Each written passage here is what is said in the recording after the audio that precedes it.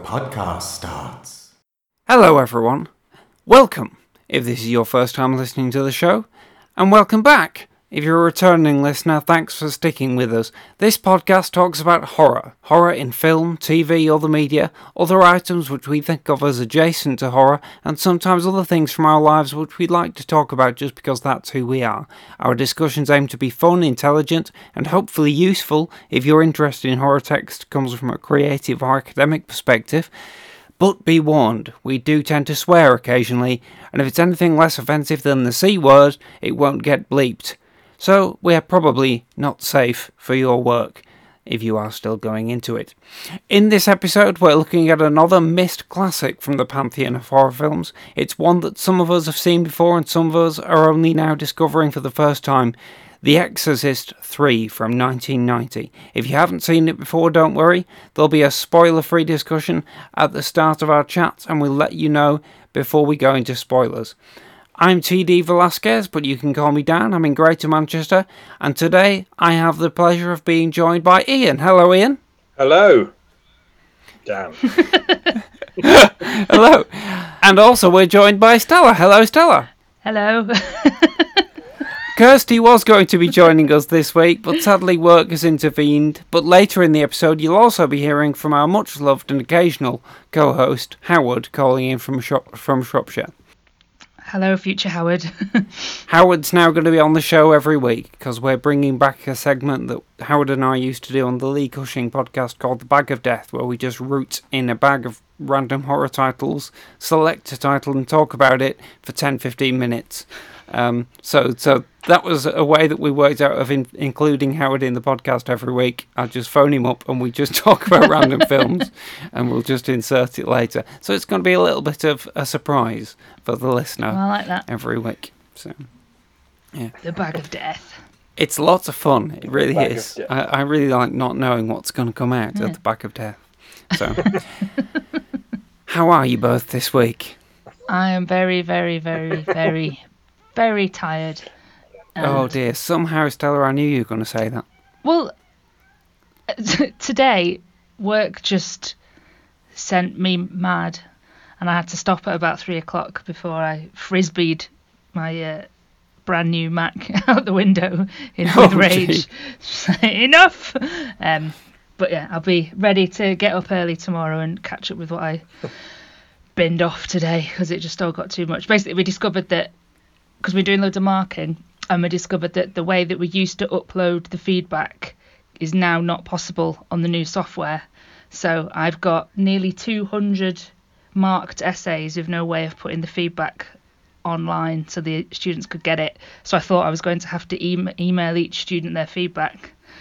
So that caused much lying on the desk and going, no. So you just but I have found a workaround. This for a game of soldiers. Basically, yeah, it was just close the laptop and back away slowly. Yeah. I'll deal with it tomorrow. But you found a workaround. Yeah, and I've made it marginally less of a faff. But it's still going to be a good however many hours that takes me to do tomorrow. Which means my marking's been put back by about a day and a half. I did plan to have it all done by the end of tomorrow, and we was going to get a delivered Wagamama to celebrate. But I'm going to do that anyway.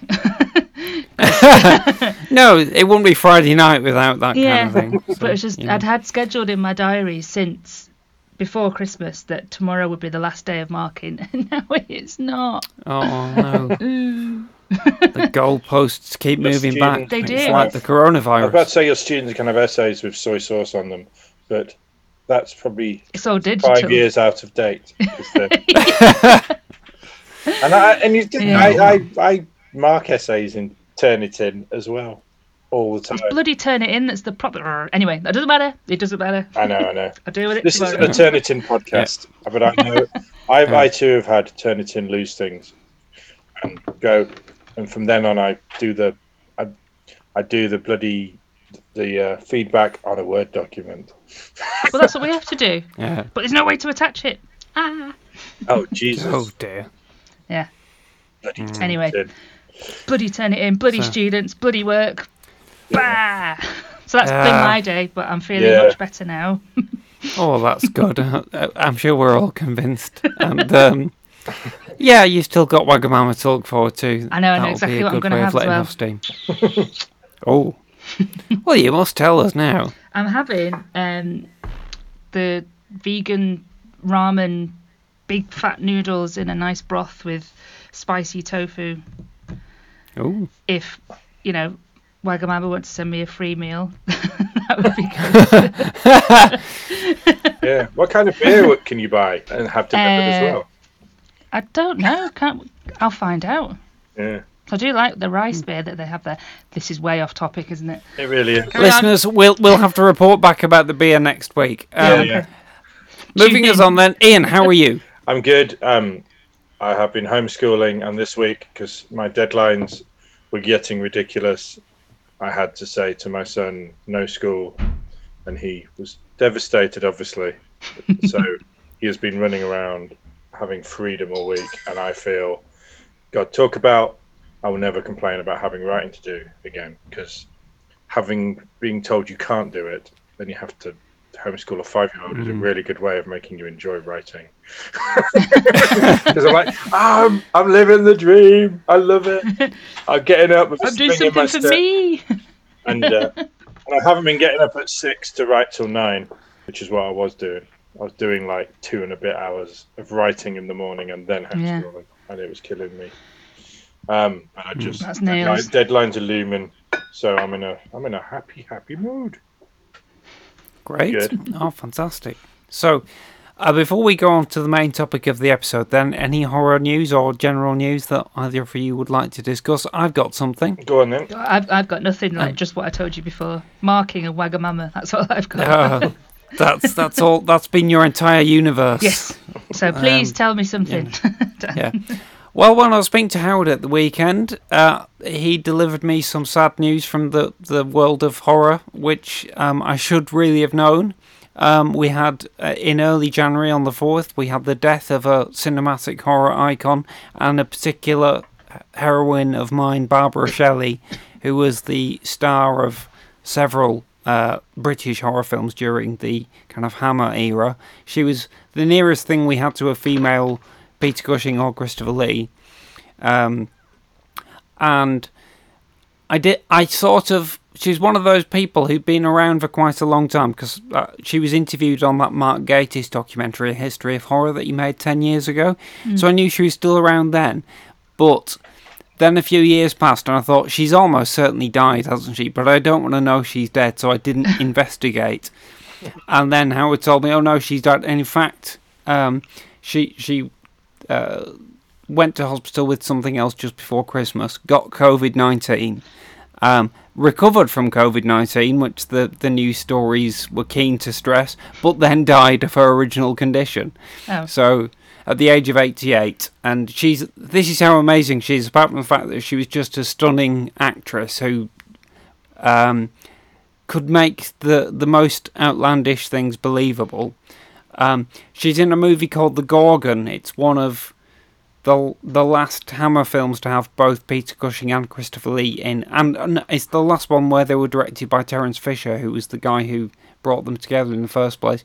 And she plays the titular monster, a woman who transforms into the mythical the Gorgon of Greek myth. And basically the producers were like, don't worry, you won't have to transform into the Gorgon. We'll just get another actress, we'll put makeup on her, and we'll sort of do a dissolve so you just turn into her. And Barbara Shelley was like, that sounds rubbish. Why don't you just make me the Gorgon? I will put live snakes in my own hair. Ah! And they went, nah, we'll just stick with the original plan and go with the actress in makeup, and it looked rubbish. Oh. And she was there going, I will do it, it'll be amazing. Aw. She was that committed. woman. She's fantastic, and I think she ultimately retreated from horror movies when I think probably because they started to become a bit sexualized, and she was very firmly of the, nope, I'm not doing nudity, no, never, which you basically had to do as a female actor in those movies at that point, sort of from about 1970 onwards. So she just disappeared, and I think she retired early. But one of her movies, Quatermass and the Pit, is on BritBox at the moment. And Stella, I want you to watch this because you mentioned when we were talking about during Barty's party the other week that you'd never heard of it.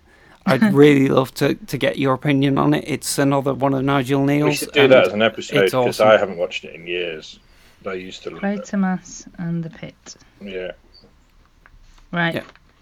Well, it'd be well worth it, and it's one of those movies that I can always go back to. I must have seen it so often. But yeah, she was Alright then. awesome. Jesus, I accept your challenge. Fantastic. So Your Wagamamas and your Quatermass in the Pit. Yeah. yeah, Something Gonna have else has more than- happened to me now. Marvellous. more than enough to take your mind off the marking difficulties.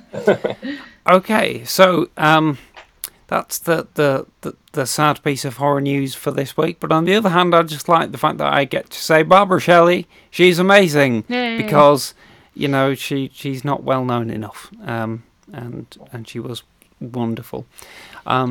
All right, so today we're going to be talking about The Exorcist 3.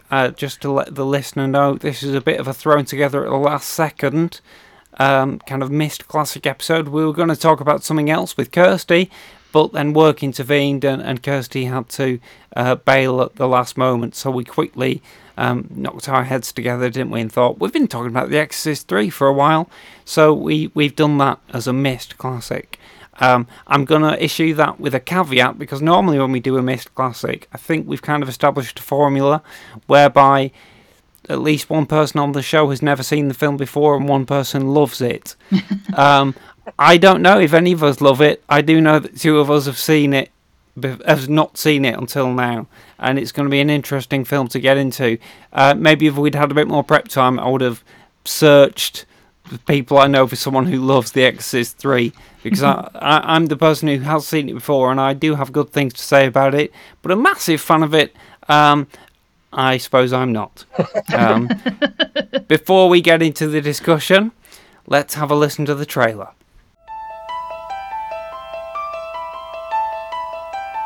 17 years ago, an extraordinary motion picture touched our most profound, nameless fears. Do you dare walk these steps again? Death, be not proud, nor canst thou kill me. Satan grows stronger. You believe in possession, Father?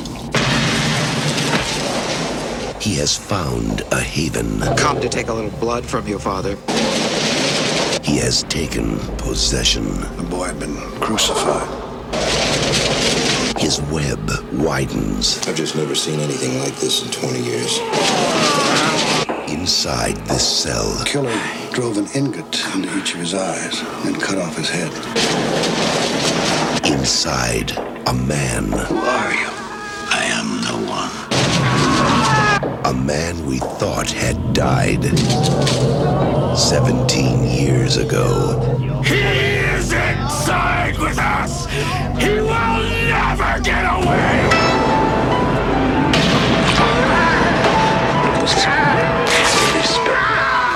Save yourself and trust in God. This time you're going to lose. The real terror is back. George C. Scott in William Peter Blatty's The Exorcist 3. Okay, so here we are, Exorcist 3. We're going to talk about this in a spoiler-free way for the first few minutes, and then move on to spoilers, because lots of people have still not seen this film. It was not a big hit when it came out, and it's kind of garnered a cult following over the years, increasingly so, but it's still not, it's got some really, really serious fans these days, including Mark Kermode, actually. But I still don't think it's that well known. I would like to ask you, Ian, first of all, what you thought of it, because you are the person whose favourite film, much like Kermode, the aforementioned Kermode, is The Exorcist. And this is the sequel to The Exorcist. It's not the third sequel, despite the title. It's a direct sequel to The Exorcist 1. It ignores Exorcist 2 completely. Yeah. Ian, you haven't seen Exorcist 2, have you, or any of the others? No. But you've just come straight to this. How to explain that, because I do, you're right, say, I'm kind of, I do really, really love The Exorcist and have watched it and never tire of it, and have watched it many, many times. And I've never watched the sequels, and I think it's because I came to The Exorcist long after it had been made, so it's not like I was around in 1974. Well, I was, but I was 2. So I think the reputation of Exorcist 2 and Exorcist 3 kind of made me go, well, I love The Exorcist, but it feels to me like a self-contained story. And I was just thinking, much like Jaws, I love Jaws, and I am not interested in those sequels. Even Jaws 2 I watched as a kid. Maybe I'll watch it again one day. Now my kids are wanting to watch it. But I have a feeling they just feel unnecessary, and they cheapen the original. And that is... There were many things I like about Exorcist 3, but one of the things I don't like is it cheapens the original. It retrospectively, as undermines the brilliance of the first one. That's interesting. Can we get into that in a non-spoiler way, or should we save that for spoiler? Okay, so before you go into that, though, I just want to set up for any listeners who don't know what The Exorcist 3 is. Essentially, it came out in 1990, which is 17 years after the original. Following the massive success of The Exorcist, Warner Brothers produced a quickie, well, not very quickie, 4 years later sequel made by none of the same creative people. Exorcist 2 The Heretic, which was a massive critical and commercial bomb.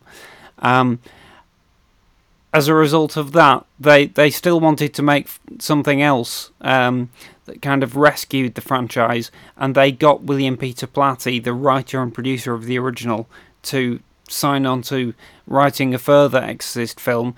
That didn't make it to production. He then later turned the draft script into a novel called Legion, which was published in 1983, and then that novel did well, so there was interest in turning that into a movie, which eventually became The Exorcist 3, released in 1990. It was filmed, I believe, under the title Legion, and later on had the Exorcist moniker added to it. And it's an interesting example of a different kind of sequel, because it totally ignores Exorcist 2, which Blatty totally hated, and it continues from the original only in the sense that a couple of the more minor characters from the original film, the detective investigating the surrounding case surrounding the possession of Regan in the original, Lieutenant Kinderman, who was played in the original by Lee J. Cobb, who'd since died, and he's played in Exorcist 3 by George C. Scott, returning. This is our second George C. Scott recording in 3 weeks, so it seems very appropriate. And his friend Father Dyer, who's also in both films, played by different actors. And Exorcist 3 is essentially, it's many things, but basically it takes the structure of a detective serial killer thriller with kind of elements of the plot which connect it to The Exorcist and the fact that there was an exorcism in that film and a demonic possession, but it doesn't really, it's not the same kind of film, and it's not really trying to be the same kind of film.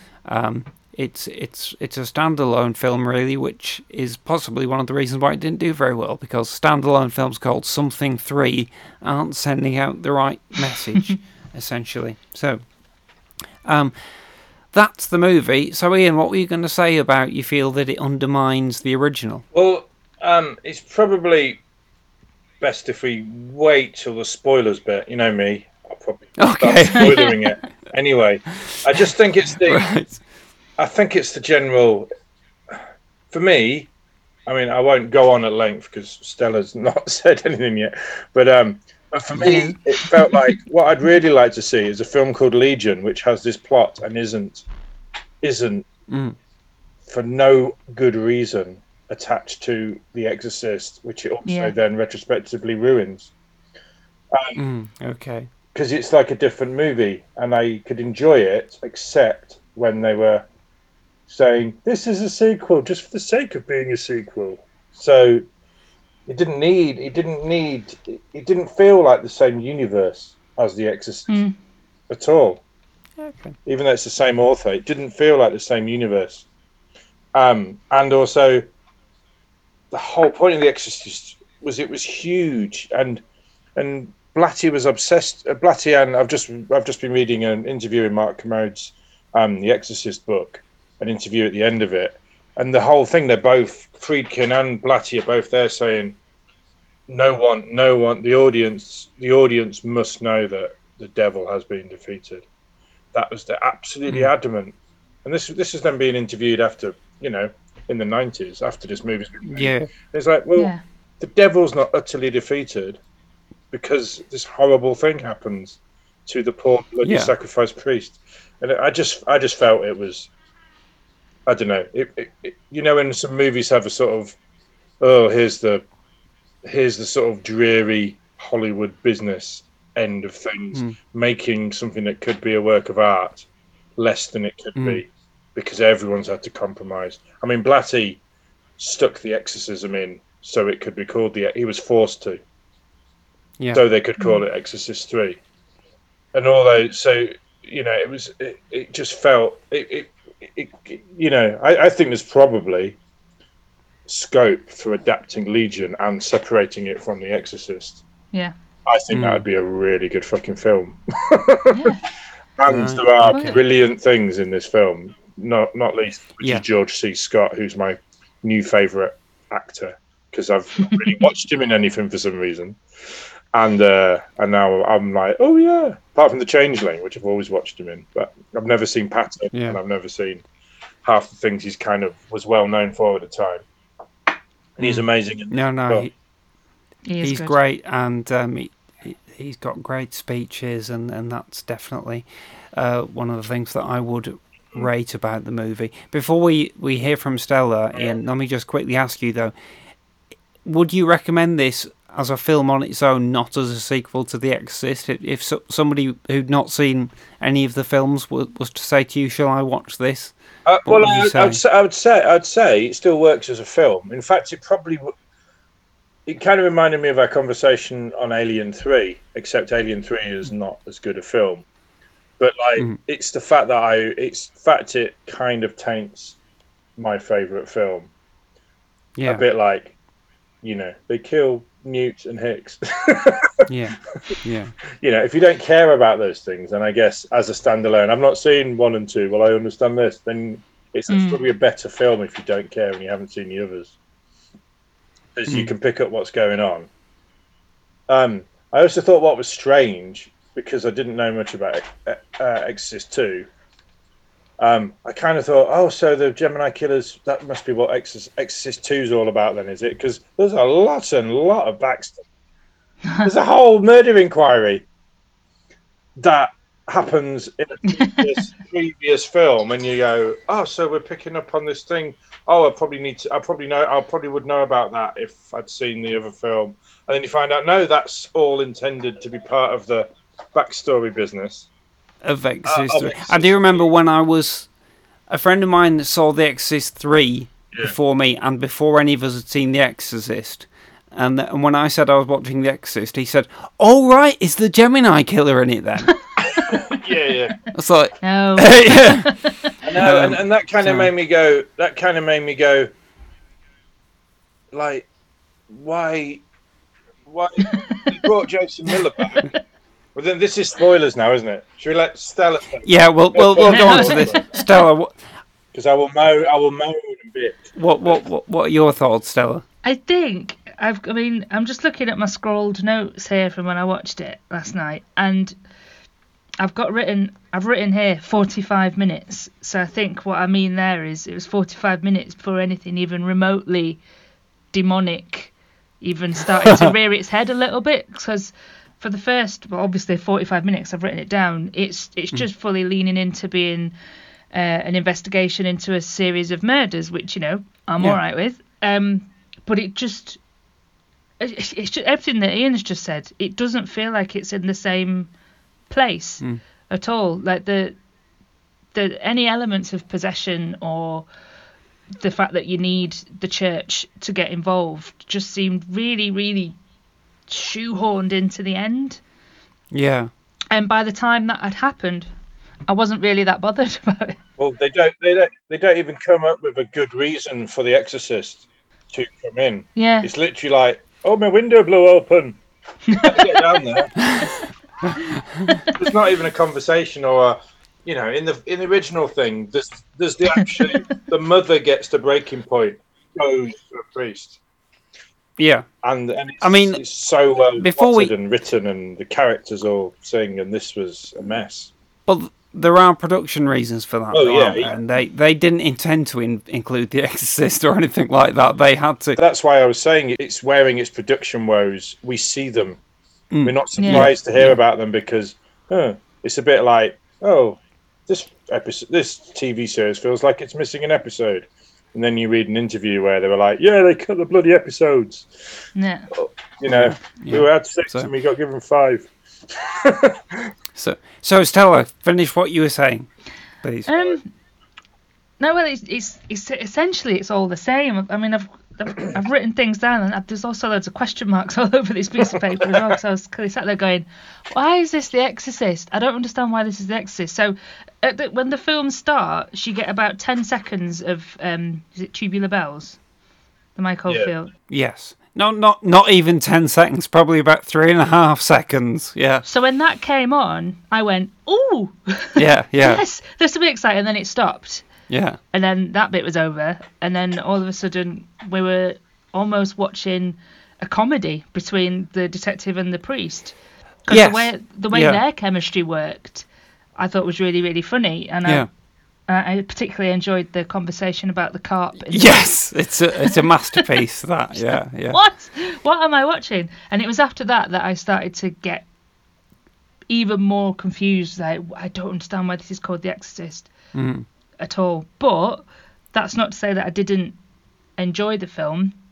I think my favourite bit of the film was when the lady in the hospital who had the invisible radio, when she scampers across the ceiling. Yeah. That was the best bit. I enjoyed that bit for sure. Yeah, I would say there was still bits, and I'd heard about them. You know, I'd seen them on the list of scariest moments, and there are sequences which, even though I was not fully enjoying the film, still did their job and made hairs on the back of my neck. So Stella, if I'll just put that same question to you as I did to Ian, would you recommend it to someone who had no idea what The Exorcist was and didn't know anything about the film? Yeah, but I'd feel like I'd need to put a caveat on it. Okay. I'd feel like I'd need to say it's called The Exorcist 3, but try and ignore that fact. Yeah. And watch it as a film on its own. Yeah, I think that's fair. Yeah. Basically, I'd say the same thing. I think it's a really good, unusual, dark thriller to start with, and the fact that you've got these two characters. Lieutenant Kinderman and his friend Father Dyer, played in this film by Ed Flanders. They're, like you say, Stella, their interplay is... Yeah, and isn't it amazing that he's called Ed Flanders? I did enjoy that when that came up. Oh, dear. Not Ned Flanders from The Simpsons. Their stuff is really engaging and human. There is a real strong humanity to it. And that really draws you into the mystery, and also it gives this a horrible sense of encroaching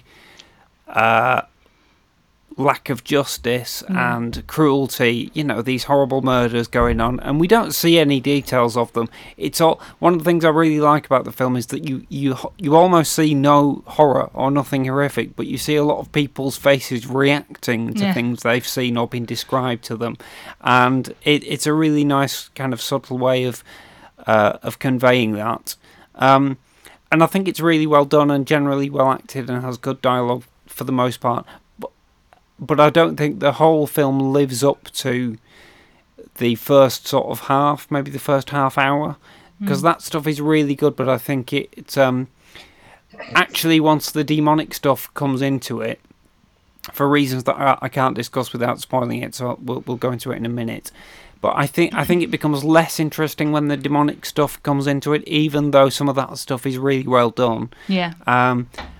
So therefore, I would recommend it to people, but I'd kind of say beware, because it kind of fizzles out, is how I... By the way, this is, I think, the only horror film I've only ever watched during breakfast. I initially watched it during breakfast 20 years ago when it had its TV premiere, and I taped it, and I watched it during breakfast this time. A new subgenre, breakfast horror. I spread it over 2 breakfasts, and for yesterday's breakfast I watched the first 40 minutes of the film, which was mainly kind of Lieutenant, I keep wanting to say Lieutenant, it's American, Lieutenant Kinderman and Father Dyer just kind of talking, and this investigation is going on. And I thought it felt like a really good crime drama, like a really good episode of Columbo or something, but with an edge of...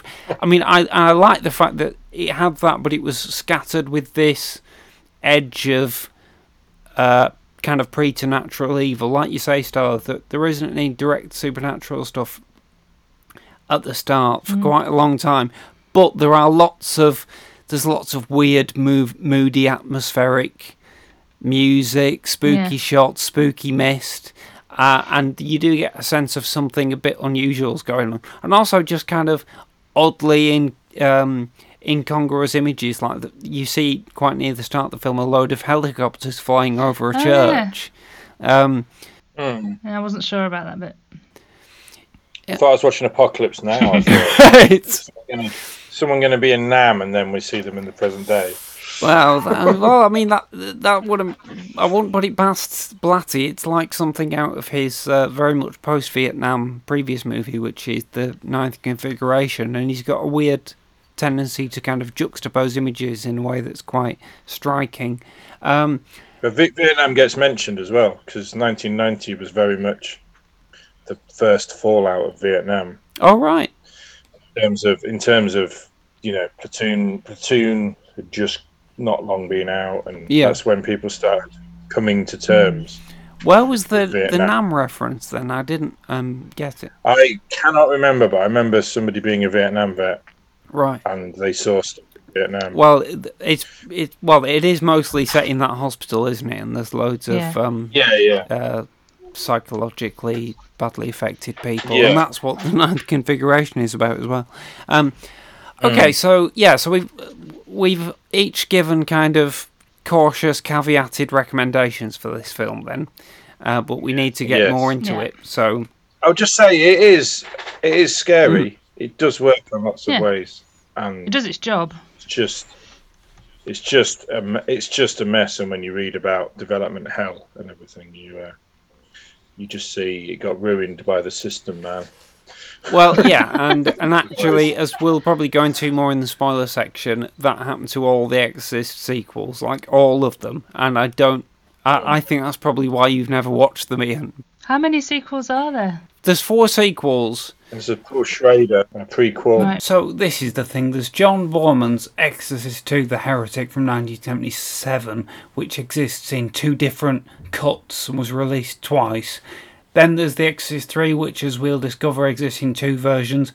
Then they were going to produce a prequel, which Paul Schrader directed, but the studio weren't happy with that, so they buried the cut that he'd made and hired the director Renny Harlin to film an entirely new version, which was then released under the title Exorcist IV: The Beginning, and then later on Schrader's film was re-released under the title Dominion, prequel to The Exorcist. And by the way, now apparently Morgan Creek have announced with Blumhouse that they're going to do another one, possibly with David Gordon Green attached, so good luck with that. Every sequel is so troubled or so bad that there's more than one version of it, and when there's more than one version of a film, I think you're less likely to watch even one version of it, because you're just going to think, I don't even know if I'm watching the right one. Yeah. Apart from Blade Runner got away with that. They just resell it every time, but you know. So, okay, shall we go into spoilers then? Hello everyone, this is Editor Dan interrupting ourselves here. We're about to get into the spoiler discussion, as you know, but having been in that discussion, I kind of felt, editing it afterwards, that it really doesn't reflect the positive things about this film. Spoilers for the spoiler section, we get quite negative in terms of thinking about the film's storyline, and that's the focus for a lot of it, and I think maybe we miss out some things which are really good about the movie, because after we recorded the discussion, I kept thinking about the film and I kept wanting to read more about it. There were questions I found myself asking about it, and I rewatched bits of the film. And, you know, I did find myself thinking, right, so there are a bunch of questions about this movie that we haven't addressed, and there are some great things about the movie that we haven't addressed. I need to go back and insert these. So every now and then you'll hear an insert. On some of them it's just me, some of them it'll be me and Ian, because I managed to phone him up and have a quick chat about some of the elements that we'd not managed to talk about. Ultimately, you know, I think this is a really beautifully done film. I think we'll get into how messy it is as an overall production, but at the end of the day, even the bad decisions and the enforced decisions, which we'll get into, the movie tries to carry them off with the most style possible. And, you know, it is a movie that even when I hadn't seen it, the elements of it promised so much.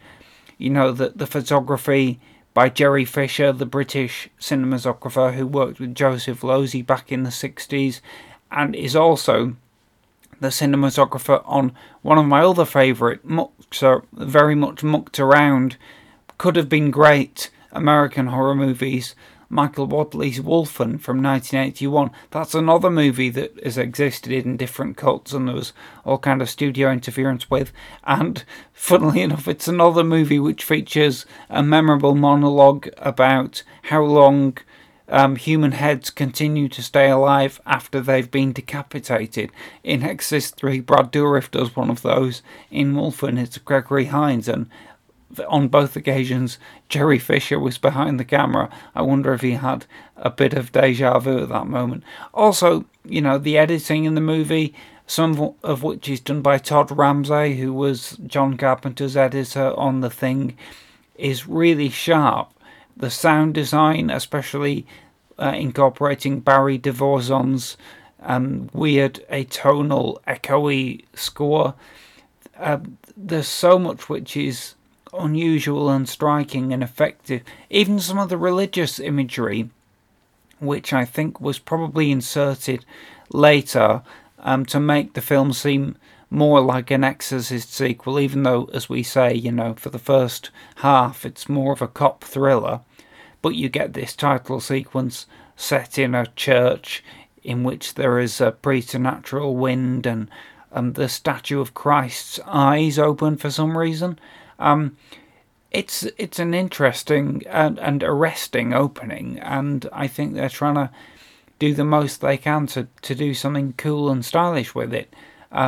Whether it all fits together and works into the story, well, I don't think we think it does. So let's get back to that discussion and listen to what Ian and Stella have to say there, and every now and then there'll be an interruption where I will look at a different point, a different question or a different thing that's great about the movie. Oh, and isn't that tagline wonderful? Dare you walk these steps again? Those steps are hardly in the film, of course, but it's a great tagline and a lovely poster. Spoilers! So, all right, everybody, you've had fair warning. Ian, take it away. Fire the first volley of spoilerific cannonballs. It's the whole.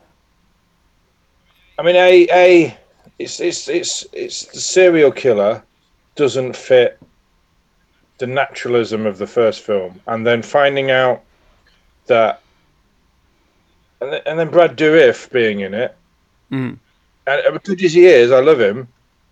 It's like I thought, oh, they're just crowbarring him in because he was the Gemini killer in Exorcist 2. Then you find out no, Right. he's just what he looks like now, and then they crowbar in Jason Miller, but actually Jason Miller is what he looks like. So he is the reanimated corpse of the priest from the Father Exorcist. Karras, yeah. Karras. That is, and the dialogue goes. The dialogue is very expositional as well. Oh God, yes. There is very much, Once he arrives. Anyway, I found the. I found the body on the bottom of the steps, and I was dead. No, I wasn't dead, but the evil made me reanimate. Yeah. 15 years, and it's like, for fuck's sake, none of that's necessary. And Father Karras threw himself out of a window to save Regan O'Neill. And if you then say, oh, and then the demon got back inside and made his body come alive. That's from a different universe. There's a weird hint that he crawled out of the grave or something, or crawled out of his coffin. So he's basically a zombie and all of that tortuous stuff isn't necessary if you're not trying to make it a sequel to The Exorcist. Yeah. And not even a good sequel to The Exorcist. Yeah. Because when you read the, I mean, they say Exorcist 2 Heretic is one of the worst films ever made, and I've never seen it, and I think we should actually watch it. Oh God, I've been there and done that. I don't know if I can face it again, Ian. Is it bad then? Because because A, it's got a good cast, and B, it just looks like a straightforward. Okay, I could imagine, maybe not very imaginative, but it just seemed to carry on from The Exorcist. Yeah. On paper, it makes sense. It's Regan O'Neill later. Yeah, but I could imagine somebody who was possessed by Satan maybe having psychological problems later on. You think? And the plot to mind there. But having a backstory serial killer, which is seems to be quite involved, to the point where I really thought, oh, this probably makes more sense if I've watched the other film. Because he goes on about murders and fingers and and everything. I was like, I definitely had the feeling of missing an episode. Right. And was the missing fingers ever resolved? He just chopped fingers off because that's what he did. Just for giggles. Not for any particular reason. He'd been sent to the electric chair, so the whole story had been wrapped up, and the whole thing was he's dead, and yet this person is committing these murders. And then we go into the cell, and it's like he looks like Father Karras for 2 minutes, and then he looks like somebody else. For no reason. And actually, and God bless Brad Dourif, but we didn't need him. I mean, is Jason Miller a bad actor? Did they think they couldn't get him to go, I'm being the demon now? No, I'm not being the demon. Because they seem to think a 12-year-old girl could do that in the first one. So we didn't need Brad Dourif. What's weird is that in the original cut of the film, Jason Miller wasn't in it, and it was just Brad Dourif. But then when the producers stepped in and said, you must make it more exorcist-y, call it The Exorcist, have an exorcist, get Jason Miller, maybe Blatty kind of thought, well, I can't just fire Brad Dourif, he's great. What I'll do is I'll give some of his lines to Jason Miller, but still let him have the good bits. Maybe, I don't know. What about... But what was the rationale for Brad Dourif then? Because I thought Brad Dourif was supposed to be the old... Yeah. Was supposed to be the old guy who was dead and in the ground. That's true. So he was imaginary. Okay. So the guy who he actually looks like is the dead body of the... I know. Of Father Karras. Oh, it's fucking I awful, can't stand the confusion in my mind, Ian. As a viewer, you're going... He's certainly seeing a lot of the imaginary person. Usually it's the other way around. You'll see the person that you'll see reality, i.e. in this case, Father Karras talking, and occasionally we'll see the underneath demon. I would argue we don't need the imaginary person at all, because The Exorcist is all about, you don't see Pazuzu you don't see the demon in The Exorcist. No. It's a little. It's just girl her performance, talking, isn't it? And the voice is different. Yeah. But it's always just the body. You walk in and you see Reagan O'Neill disfigured and. By the way, it's Reagan McNeil. I don't want to take away your cred as an Exorcist fan, but you don't superimpose it with. They don't superimpose it with a demon from Iraq going, "Oh, this is who's really talking." Oh dear. Ian, you've got to learn to form an opinion. For God's sake. Questions of The Exorcist 3. Why does Brad Dourif appear on camera far more than Jason Miller does as Father Karras?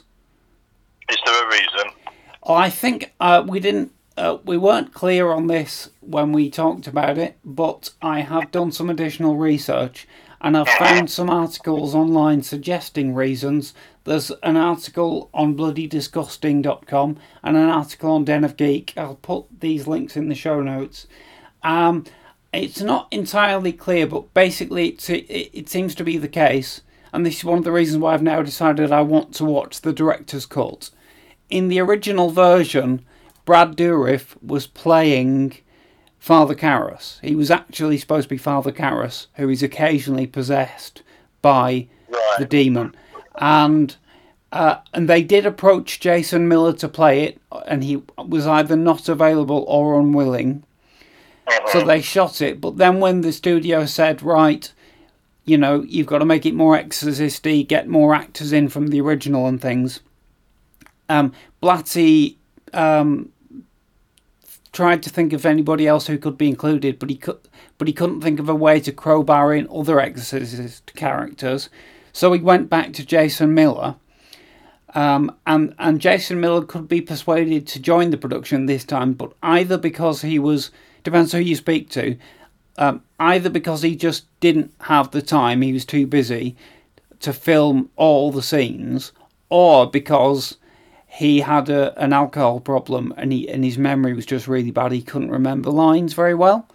That they basically decided he couldn't do he couldn't replace all of the scenes that Brad Dourif had done. So they rewrote it so that it sometimes appears as Father Karras and sometimes as the Gemini Killer, but mostly as the Gemini Killer. And yeah, I think that's a sad explanation, but it does make sense with what you see, because I think Miller is very good in the film, in the bits that he's in, but he only has generally very short lines, or he's just silent. And I think, as we said in the discussion, or I think we implied, you'd expect that mostly you'd be seeing Jason Miller with flashes of Brad Dourif at kind of key moments. And I think that they did realise that, and you can tell there's one moment where George C. Scott goes over to him, and it's Jason Miller, and he kind of leans close and says, Damien, and then there's a hard cut to Brad Dourif going, no, it's me! Things like, I think they probably wanted to do a lot more like that, but they couldn't make it work. I guess Brad Dourif is supposed to be Father Karras, just as Ed Flanders is supposed to be Father Dyer. Just as George C. Scott is. Yeah. He's also supposed to be Cobb. Yeah. Ed Flanders is supposed to be Father Dyer, so it's just part of that. Yeah. These are the same characters with different actors, which we can get our head around. It's the fact that studio interference made them do a bit of half rice, half chips, and please nobody. Yeah. It was either have the balls to replace Brad Dourif with Jason Miller, or just leave Jason Miller out of it. Yeah. But the fact is, in a way, I could care less, because the things that are wrong with Exorcist 3 are trying to make it a sequel with this ridiculous plot. Whether it's Jason Miller or Brad Dourif as Father Karras, the plot is still utter bobbins, and I just don't like it. I like it as like I say, I actually want to see has got the rights to Legion now, because I think making it a standalone, not a sequel, as something would be bloody brilliant. And you'd still get the sneaky bit of it's by the guy who wrote The Exorcist, and it was The Exorcist 3, but we're doing it the good way. Yeah. One of my questions about The Exorcist 3, about which I think there are many great things, but I have lots of questions about it, including questions about things which have come to be seen as great. And one of my questions is, the story, is it satisfying? Does it really make sense? And therefore I want to tell you both my understanding of the story, and you tell me if I've got it right. Because in a way, it's quite a nice example of a film that doesn't spoon-feed you too much with what's going on, until it does. Until it really does. So, okay, so it's 1990 in Georgetown, right? Yeah. It's 17 years after the exorcism of Regan MacNeil, which is completely irrelevant as far as we know. And also 17 years after there was a killing spree by someone called the Gemini Killer. 15 years. Sorry, 15 no, years. 17 years in production terms, but they say 15 years in the film, that's right. Yeah. No, but 15 years since the Gemini Killer, I think. Well, no, I think the idea is that the Gemini Killer... basically, I read a review by Kim Newman where he must have been paying more attention than me or something, but he said that the idea is that the Gemini Killer was executed at the exact moment that Father Karras leapt out of the window at the end of The Exorcist, and that's how Pazuzu was able to funnel the Gemini Killer's spirit into Karras' body because he was dead already, you know. Right, so the Gemini, for fuck's sake, so the Gemini Killer did all the things he did without demonic interference. Yeah, he was just your standard workaday serial killer. So that's even okay. Well, wait. Okay. No. Right. Okay. So I know we're not got very far down this, but my understanding is that the Gemini Killer, Pazuzu jumped out into the Gemini Killer, did all that crazy shit, and then was able to jump into Father Karras' corpse. Well, as he was dying, and then it took him 15 years to get himself back together so he could start killing again. Well, it did take him 15 years to get himself back together, and I think you could maybe argue that when the Gemini was doing the original killings, he was being possessed by Pazuzu or something. Maybe there is a link, but the film doesn't go into it, so we kind of have to make assumptions. So let me just finish my plot summary. Yes. So right, it's 15 years after the Gemini killings. More killings start to happen. They have the same MO as the Gemini Killer, but only the police know that. The police are led by Lieutenant Kinderman, the cop from The Exorcist, who was friends with Father Karras in that movie and still misses him, and he and Father Dyer go to the cinema together to watch It's a Wonderful Life every year to remember Father Damien. I think that's lovely, and the whole stuff about their friendship is what I like the most in the movie. Stella, you were just making a kind of vomiting face, I thought, and then you said, yeah. Just about It's a Wonderful Life, not about that. Right. Just It's a Wonderful Life. I can't help but go, yeah. Right, okay, no, fair enough. Positive. It's an amazing film. It's not to everyone's taste, but, okay. So they start to investigate It's equally my favourite film alongside the. We're not discussing it on the podcast. Well, you've already had time on the Christmas episode to go on about It's a Wonderful Life, Ian, and I agree with you for what it's worth. It's a wonderful film. It's very dark. It's not as sickly as people think, but it's not to everyone's taste. Okay, so they start to they're investigating these killings, of which there have been several, and they discover that although the MO is the same, the fingerprints on each victim are different, so it's being carried out by different people. Then Father Dyer goes into hospital, where he becomes one of the victims, and this brings the police to that hospital, where Kinderman finds that there is an unnamed patient there who appears to be Father Damien from The Exorcist, who he thought was dead. And as Kinderman starts to talk to him, we discover that he seems to be the Gemini Killer, reborn somehow in Father Damien's body. So is that all correct? Have I followed that well enough? Oh, sorry, let me just... and the Gemini Killer then explains, right, I have been possessing other people and getting them to do the killings for me, and you must go to the papers to tell them that it's me, the Gemini Killer, I am back. And if you don't do this, I will obviously threaten your family. Kinderman manages to avoid the threat to his family and then ultimately kills Karras. That's the plot. Although they also bolt on an exorcism bit at the end, whereby an exorcist called Father Morning, played by Nicol Williamson, who no one else in the film ever speaks to, is somehow summoned. He just appears, doesn't he? I love Nicol Williamson as well. He's brilliant. To waste him in that way. Yeah. No, he's completely brilliant. But yeah, he basically turns up at the end of the film, tries to exorcise Damien, fails, and then George C. Scott turns up and does what he was going to do at the end of the film anyway, which is kill Damien. And I think that plot summary makes the movie sound shit. Do you all agree with that's what happens? It's a fair summary of the shit plot, because it is a mess of a plot. Because it's like, kill me now. Yeah. It's like, why? You go down a fucking pair of steps, and apparently you can go on to possess bodies. Yeah.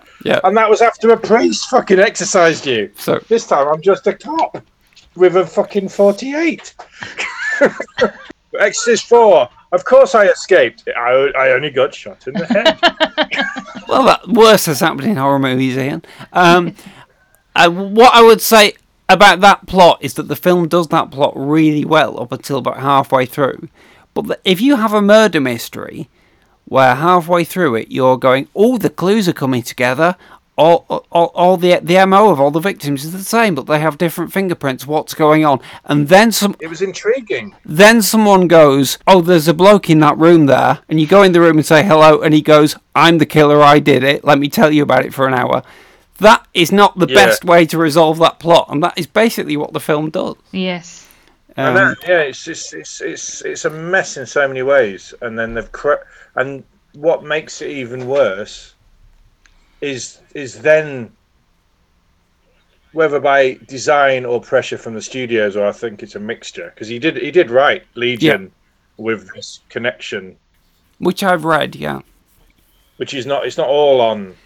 It's not all on the studio, but then they kind of went, "Oh, we need an exorcism in it, or else it's not The Exorcist, is it?" And the thing is, I would say, yeah, Blatty, what were you doing making a sequel to The Exorcist that had no exorcism in it? And the demon is a bit prosaic because he's bothered about the fucking newspapers. Well, and but like you say, it's individually amazingly crafted scenes. So things that are great about The Exorcist 3, the dream sequence. Ian, we never mentioned the dream sequence. I know. I thought as soon as we finished and we were chatting afterwards, and as soon as I logged off Zoom, I went, we never mentioned the dream sequence. It was there in massive letters on my pad, and I kept about to be saying it, and then I'm so conscious that I'm a big rude ass that talks over Stella and you, that I waited my turn, and then we moved on to other things in between as we managed to not talk about it. It's an extraordinary sequence. It is, as Stella said when we were messaging about this, mad as tits. It's a bizarre part of the movie, the sort of thing you would not get in the original Exorcist, which is kind of mostly naturalistic, bar the odd bit of montage. Well, there are a couple of dream sequences in The Exorcist, aren't there? There's the bit where Father Damien sees his mother going into the subway station and stuff. Yeah. No, you're right. I mean, there is that sort of montagey element to it, but they're very subtle. But I'd say that this, in a weird way, much as The Exorcist 3, our biggest complaints with it doesn't feel like the same universe as The Exorcist. I think this dream sequence could probably, is fine, and actually is very interesting.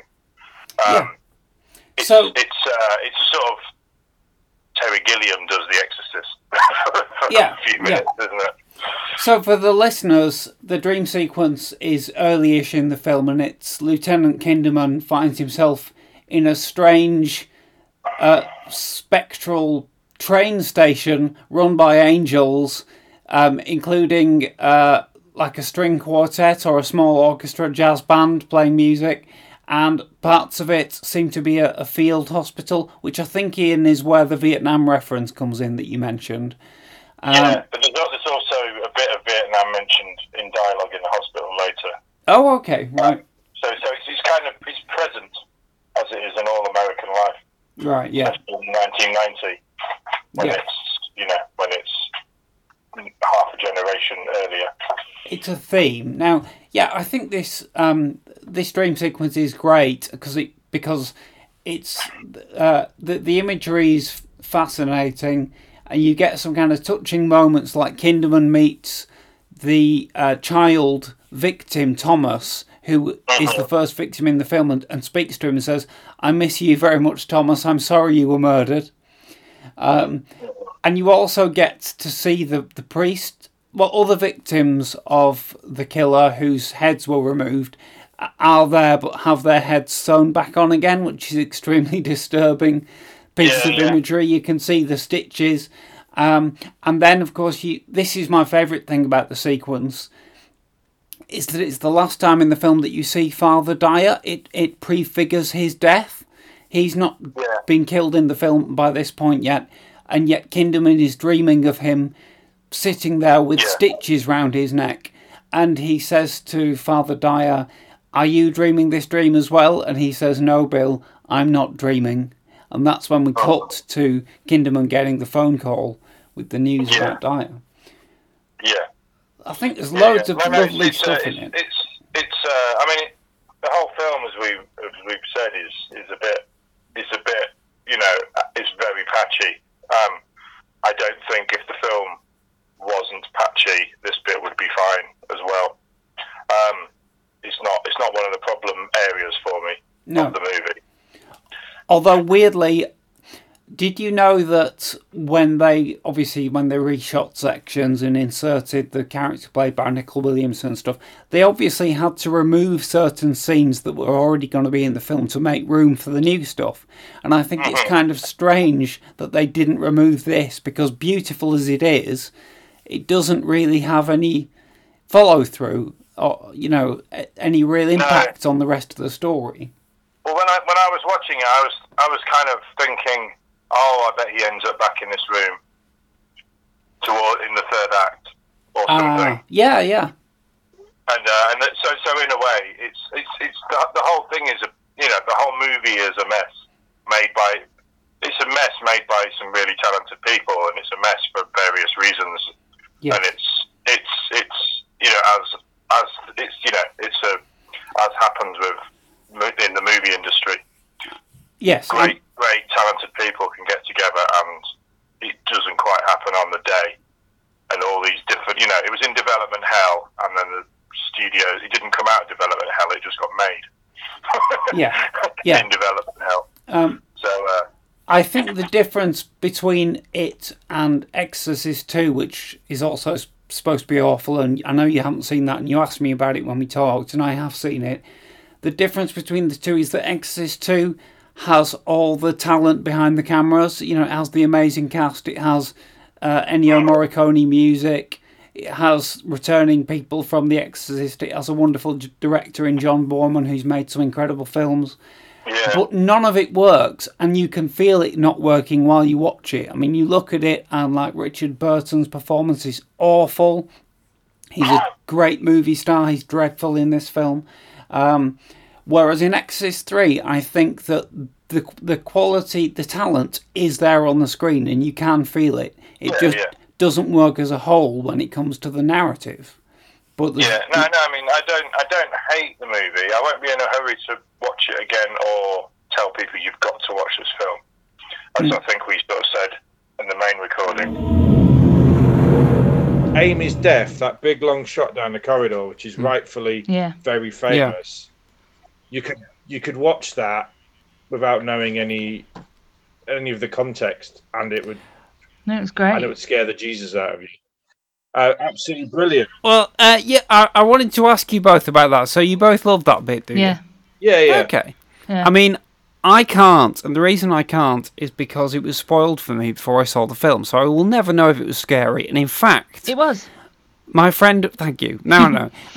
My friend Brendan, who I mentioned earlier, came up to me and said, "Have you seen The Exorcist 3? It's so shit. It's got one of the worst scenes I've ever seen in a horror film, where this bloke in a flowy white robe suddenly appears with a big knife for no reason." So I kind of... I had that scene spoiled, and I had it in my head as not being very good. So then when I watched it in the film, it's not like the context of the film enabled the scene to become good, because that scene has no context. It does not belong in the film, or at least I don't think it does. I don't really understand why it's there. We don't know who she is. We don't know who the killer is. It's just another murder, isn't it? That's all it's there to do. Yeah. But yeah, It's just another murder. But he'd sort of said, "Oh, it's a shame about Amy." Does that justify it?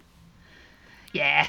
Well, no, it's just another. It's just no. It's just he's a serial killer, and his way of killing is to go and get weak and feeble people. I understand that. Easily overpowered to go and murder people. So it's just a kill, and it's a really well done kill. Yeah.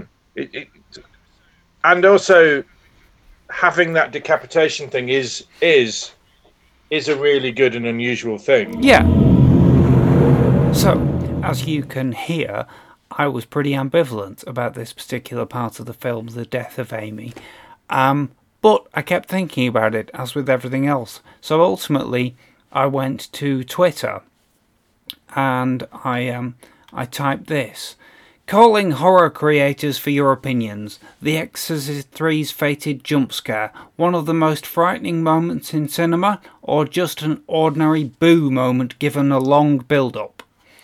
And I did get some responses. Our friend Luke Richards, who has guested on some of our Halloween podcasts, said, "I think it depends on the viewer. If it's someone who gets scared easily, then it's a massive shock. If you're a horror fanatic, you will know something is coming, but not sure what. I think it's a good scare, which balances well with the director's style." And then Grimfest, at Grimfest, just simply said, "Great jump scare." And then our Ian responded and said, "It made me soil my armour." So, you know, from that very, very small sampling, it seems to work for everyone, and I think ultimately it did make me jump, even on repeated viewing. As I said to Ian over Twitter, I knew what was coming, so I was having my breakfast, and I made sure that I took my breakfast off my lap just in case, and it still makes me jump. Even though I know what's coming, and even though I'm not really sure why it's there. Ultimately, the timing of it, the very long build-up, the suspense, the false scare in the middle, all of that stuff does contribute to it being a really powerful moment. And I think, on its own terms, it belongs in the column of things that are great about Exorcist 3. I do still have issues with what it's doing in the film, and my particular issue is that it doesn't really contribute to the narrative build of the film. Nothing from that sequence really has an impact later on in the movie, and I feel like it should. However, you know, that just takes us back to the numerous script and narrative problems plaguing the movie that we discuss kind of constantly in our main discussion. But on its own merits, there's a great thing. I tell you what, another thing that makes no sense is they make a great big deal about it being, this person's obviously a medical expert, and then it's like, no, he's a nutter. It's just chopping heads off. He's a demon from ancient Babylonia, and inside a body of a zombie priest who's got no medical training. And it's so there's so many things that just. I think the idea is that the killer is reusing the MO that he used when he was alive, so he must have known that stuff previously. Right. But then because that's I mean, there's backs. I tell you what's wrong. It's a sequel that then requires you to not just go, 15 years ago, there was a thing you've seen in the other film. It's 15 years ago, there's a thing you've not seen in the other film, and another series of murders, which sound like a film in their own right, don't they? And your brain's going, what? Yeah. That's how I go. Why? What? I'm not watching The Exorcist. This is bizarre. Yeah. Because I've not seen Exorcist 2, but the plot to The Exorcist 2 is, how many years is it since The Exorcist? Let's find a reason for whatever, you know, it's 4 years later, so she's 16, great. And now it's, right, for whatever reason, Mr. Blatty, it's now 1990 when this film's going to come out. So don't mention anything else in between The Exorcism and 1990. You're going to confuse the fuck out of us. And the muddy the waters. And as a plot, it is just a mess. Mm-hmm. I mean, you could have had, okay, I mean, I don't want this because I don't want it to be Father Karras' zombie corpse because that's shit. That's not from The Exorcist. That's not something a zombie that happens film. in The Exorcist. It's a different genre. Yeah, I mean, it's a reanimated corpse, for fuck's sake. From, you know, it's just silly. But okay, so you can have zombie Karras if you must. You don't need to have the Gemini killer. You can just have. You can have the whole thing of it's taken 15 years to all I've been is catatonic because actually I'm a zombie and now I'm getting my powers back. That's enough. I don't think zombies are that energetic. What you always say when you're looking through scripts is why now.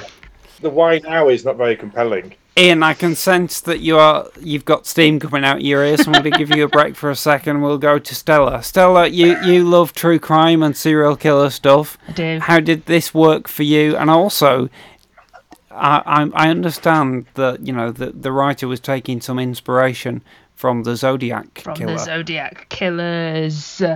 Is it, oh God, really? I didn't even know that. But I'll get to that. Right. So, okay. Early on in my notes here, I've got serial killer and possession. Great.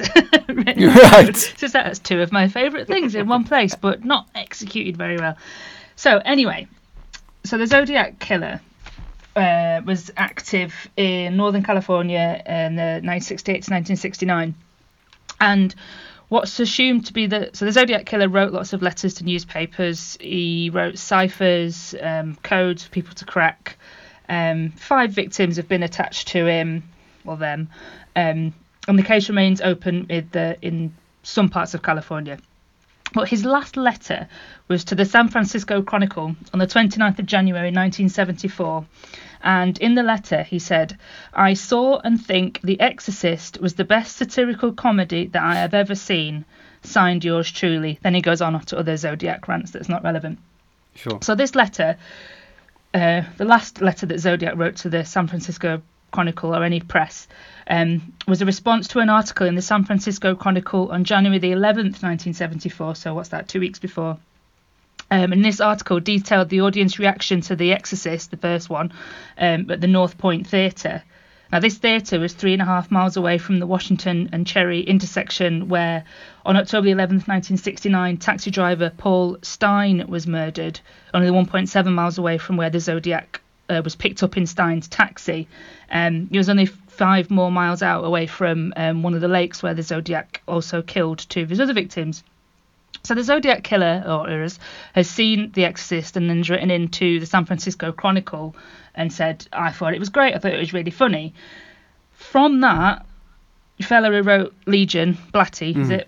He has taken some inspiration from the Zodiac Killer in creating the Gemini Killer. So there's various parallels between the two killers. So with, your Damien fella in the movie wanting the press to be involved, the Zodiac Killer was very, very insistent that all of his crimes and all of his letters were all printed in the press. He even insisted that he wanted to see people in the town or people in the San Francisco Bay Area wearing pin badges with his crosshairs symbol on it. He was such a wanker and massive wanker. And when the press didn't print what he wanted to print, he sent more threatening letters saying, "I'm going to start picking off kids coming off their school buses. I'm going to start planting bombs." So he was threatening all the time to the police and to the press. "If you don't do what I say, I will do more," which is what the reborn Gemini Killer is doing in the film. But it's a messy. Apart from that, that's kind of a very loose basing on these real life events. So with the Gemini killer, he's decapitating and then mutilating the bodies after by cutting their fingers off. The Zodiac did none of that. He mainly shot people. I think in The Exorcist 3, did they say the Gemini killer was had a symbol on the victim's hands? Yes, putting the symbol of the Gemini on the hand. The Zodiac didn't do that either. He just had his crosshair symbol that he drew himself on a black jumper, and then scratched onto cars as well nearby where his victims were. So it's... Why was the Zodiac killer called the Zodiac killer then? There's a few theories going around. In the serial killer world, it's generally thought of as a bit shit when they give themselves their own name. Usually it's the press or the police that will sort of dub them a name, but the Zodiac called himself the Zodiac, and it's like, nah, tosser. Right. And who else gave himself his own name? The Night Stalker, Richard Ramirez, he tried to have everyone call him Knife Man Jack, but it was like, nah, mate, that's shit. I'm going to call you the Night Stalker. So the Zodiac called himself the Zodiac. So the two victims that he killed by the side of a lake, he wrote on a car actually the dates of the previous kills and his little crosshair symbol, and basically like, love and kisses the Zodiac. So yeah, that's kind of what he was up to. The case remains open. Most people thought it was a guy called Arthur Lee Allen, but the DNA testing in 2002 eliminated Allen after living a life of being accused as the Zodiac, which was not a real fun time for him. And I think really, apart from the Zodiac, allegedly the Zodiac killer writing into the newspaper and saying, I think The Exorcist is great, there's not really that much of a basis going on there. And then why I think there's two killers, so this is just to put my true crime hat on even further, ram it down over my eyes. The Zodiac killer was sending letters into the newspaper, and he was gloating over the kills that he'd done. And one of the letters that he sent in, it had a number of deaths lower than what had actually been attributed to the killer, but the police had just not released the information of the last death. So the Zodiac killer's writing in and saying, I've done 4 now and you've not caught me, blah, blah, blah. But 5 had been done by that point, but the police had just not released it. So it was like, if that was you, you would know that you'd done 5 and you'd gloat about 5.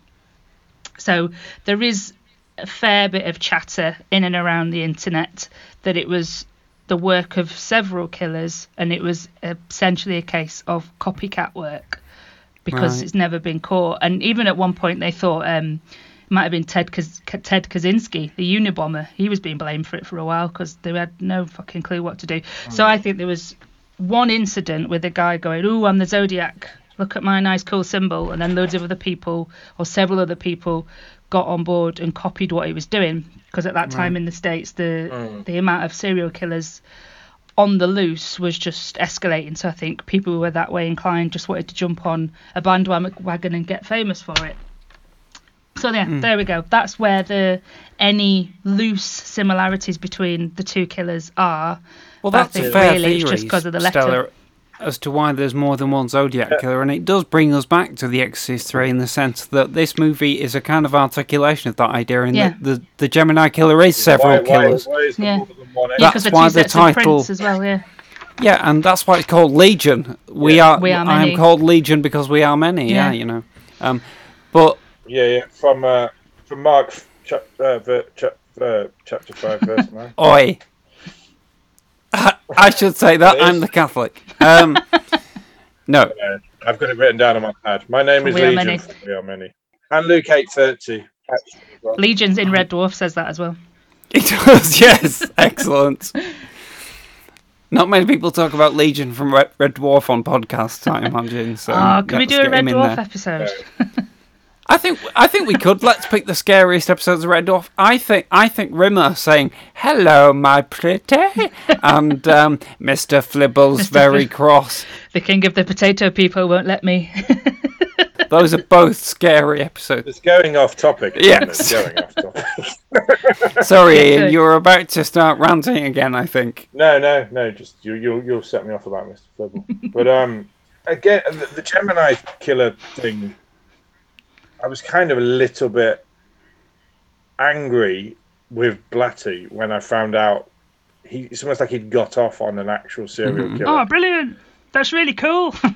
Mentioning his work, he was like, "Oh, that's so inspirational." So it feels a bit tasteless. Yes. Did you read the thing that apparently this film was a favourite film of Jeffrey Dahmer as well? And that seemed, in a number of the sources that I read, that was noted as if that's a credit to the film. It's like, no.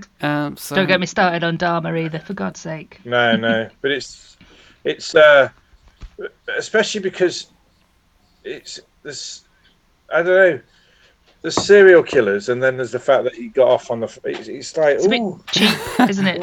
The shudder of the celebrity. I would mitigate against that though by the fact that I think that Blatty writes this kind of stuff with a very serious mind about kind of morality and spiritual decay and stuff, and I think that's to his credit. Even though I think sometimes it does, it overbalances the film towards that stuff, but no, he's a very spiritual person by all accounts. The moment I realised I was going to enjoy a lot of this film was, I think, Lieutenant Kinnaman's first speeches, where he's saying to two of his fellow detectives, "What do you know what Macbeth is about? It is a play about what is the phrase he uses? The sickening of the moral sense, the dulling of the moral sense." That's what he says. Yeah. And that the movie does have that kind of philosophic edge, which was in The Exorcist as well. Yeah. No. There's good elements of it, but it really is like a take The Exorcist sequel business out. Yeah. Just give it a new title. Yeah, and then you can have 15 years ago there was a serial killer, because like I said before, it's like you're making that jump to stuff that happened before. Do you remember that? Do you remember that possession that happened in that house? Also, do you remember that serial killer? Yeah. While we're on the subject of possession, do you remember that serial killer? Eh? What? It's clumsy and crowbarred, and just you need a plot to be a laser beam. I mean, I hate to mention Save the Cat, but Save the Cat does have some wisdom in it. The screenwriting manual, yeah, the screenwriting manual. But he has this thing about double mumbo jumbo. So I think, have I mentioned this on the pod before? If you have double mumbo jumbo, he says, beware of it, because basically the audience reacts badly to double mumbo jumbo. It's why Indiana Jones and the Crystal Skull doesn't work, because it's got the usual Indiana Jones stuff and then aliens. Or Signs doesn't work because you've got God and aliens. So, you've got the mumbo jumbo of God, and then you've got the mumbo jumbo of aliens invading the Earth that are allergic to water, because they're idiots.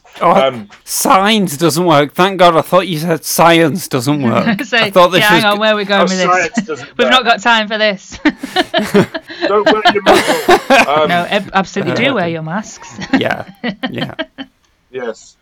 No. And in this, you've got the audience tripping up over genuinely, I thought, this is because I've missed an episode. And if this is supposed to be a film you could watch by yourself, and I genuinely thought I'd missed the whole movie. Yeah, well, that's true. Because they're flashing back to two things that happened. So I want to just talk for a couple of minutes, try and get a few points in, and then I'm gonna so I can hand over to you two to rant or not for the rest of the time we've got. But I just want to mention a few things which occurred to me, because I think it would be easy to get kind of bogged down in pulling this stuff to bits. When there is wonderful stuff in this film, and in some ways the wonderful stuff is the problem. Like, I think a major problem with the movie is that Lieutenant Kinnaman is such a good character, and George C. Scott is so good, but there aren't really any other characters in the film. The nearest thing to another significant character who you care about and get to know is Ed Flanders as Father Dyer, and he dies after half an hour. And therefore the rest of the movie is just you get to watch Kinderman talking to various people and trying to work through the plot and dealing with the fact that he's lost his friend. He's also been mourning the loss of his other friend for 17 years, who he's now seeing resurrected somehow. And he does. There isn't really any body of stature for him to discuss that with. So basically the movie is just George C. Scott standing there looking sickened and shouting occasionally. And he's brilliant at doing that. By the way, he was nominated for a Razzie, a Golden Raspberry Award, for his performance in this movie in 1990. He didn't win, though. He was beaten by Andrew Dice Clay. He would have refused it anyway. Well, yes. Yeah. Acting is not a competition, even at the other end. I remember that. But, you know... No. Also, that's really not fair on George C. Scott. That's morons not knowing that a bad film is not the fault of the fucking actors. No, unless they're atrocious actors, but he is not. He's the best thing about a bad film. He is asked to deliver lines like "I believe in slime" and make them sound good. And he does sort of manage that. I mean, most of the rants in it are really great. I even quite like the carp bit, but I was going... The carp bit, which is, Ian, it's directly out of the novel of The Exorcist, but they cut it from the film, and Blatty loved it so much, he ported it into The Exorcist 3. And it is a lovely scene. So bizarre. Well, it is so bizarre, but I mean, just the way he delivers it is perfect. Just that whole kind of... It's great. It's a fine fish, I have nothing against it. Something like that. But then he says, if I have to look at it, I'll kill it. And I'm thinking, well, isn't that the point? Because you're going to eat it. So, are we not good here? Yeah. Why do you have to keep it alive for a certain amount of time? I don't know. Or was it Thanksgiving or something like that? It starts off really quite. Really, like you said, it really is quite. It's like as a sort of police procedural. Quite naturalistic police procedural. With a sort of supernatural but naturalistic supernatural, like The Exorcist. It kind of drew me in, and then I was a bit, like you said, it's a zombie, and it's not only it's a zombie, but there's no mystery at all as to what he's doing because we just see it. Yeah. It's the old people, it's the mad people, it's the one flew over the cuckoo's nest lookalikes, and we've even got the guy who was Billy Bibbit in it playing the nutter. Sorry, Brad Dourif was in One Flew Over the Cuckoo's Nest, playing Billy Bibbit. So it's I mean, you could probably say it's a troubling way of going. We're scared of the dementia people. They're mad. And look, they're getting out and murdering us. Yeah. I don't think the film leans too much on that, though. I think that there are other problems to get to before it does anything too severe with any of that. And what it mainly does is exploit our unease with very vulnerable people, like the elderly and the mentally infirm. I love the kind of quite cold bit, where Kinderman is in the hospital and a little old lady wanders over to him and says, "Are you my son?" and he puts his hand on her hand and says, "I'd be very proud to believe so." Yeah, that was quite nice. Which is the most lovely comeback. Yeah. And she just goes, "You're not my son." And I think they're kind of deliberately making her sound a bit like Pazuzu when she says that. There's some... Oh, by the way, do you both know that just as in The Changeling, Scott was acting with his wife, he sort of was in this. The voice of the demon that you hear towards the end in the exorcism scenes is the actress Colleen Dewhurst, who Scott had been married to and divorced from twice in the 1960s before he met Trish Van Devere. Wow. So I don't know if they worked together on this. Maybe... So she was literally a personal demon. Hey. Yes, so, maybe that's why he was so upset and so ranty.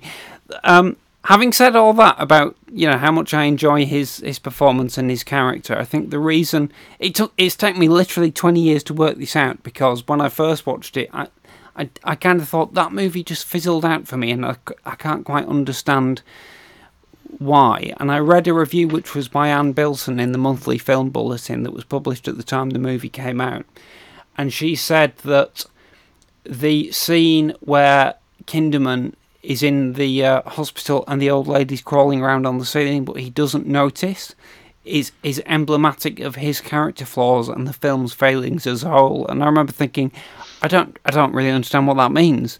Now, having watched it again, though, I think I sort of do, because basically, although he's a really interesting character and screen presence, he doesn't strike me as a particularly good detective because he keeps missing really obvious things. Well, no, I was going to say, he goes to hospital. It's a statue and it's got no head. Yes, and he doesn't notice. No, they just walk past. Yeah, Twice. yeah. and then also the bit later on where the Brad Dourif Gemini Killer character says to him, "Oh, you are accepting an invite to the dance," or something. And it's like, that's clearly a veiled threat. Yeah, go home. Find your children. And he doesn't click that it's a threat until he happens to see a nurse whose name happens to be Julie, and it makes him go, "Oh, I've got a daughter called Julie. Maybe she's in danger." Yeah. And also, I hated all that K stuff. Yeah. That's like the sort of shit you come up with on a first draft when you were, oh, what if a serial killer went for the letter K? It's a bit shit. And then he had talk about double mumbo jumbo, but then he had another motive, which was these are all people to do with the original exorcism. So I never quite nailed down who it was I was fighting. Was it the Gemini Killer or was it Pazuzu? Because it didn't seem like a fantastically crazy ancient demon to me, like it did in The Exorcist, who was trying to offend and, I think it was the Gemini Killer, that's the thing. I think mostly the demon, whatever it is, I mean, they are quite vague about what it is. I think in the credits on IMDb, it lists Colleen Dewhurst as being the voice of Satan, whereas in the original, they're deliberately coy about whether it's Satan or whether it's Pazuzu or whatever it is. But I think most of Brad Dourif, all his rants, the critic Kim Newman called it his plot explanation rants, where he just sits there and just tells you what's happened for half the film.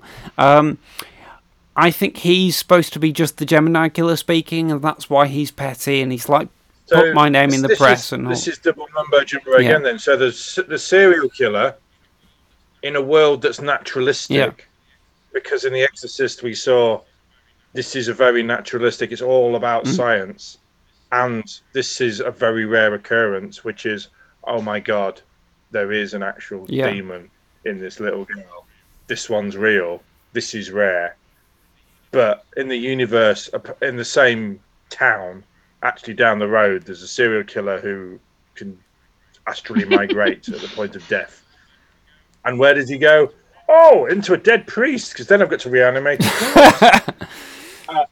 And as luck would have it, there's a demon in there as well, who's always going to turn out that he's not as powerful as me, because I'm immortal, and he's an ancient demon. And I'm just going to walk around and start talking about the press. Oh, you've got to send this to the press. There's probably a demon in there going, no, who cares about the press? Then it's like under the local paper as well, so come on. Go and kill priests. No, I want to be on the front page. You don't need to wear my badges. I'm 5,000 years old. Well, I wasn't really sure what had happened last night when I watched it. I think now I'm less sure.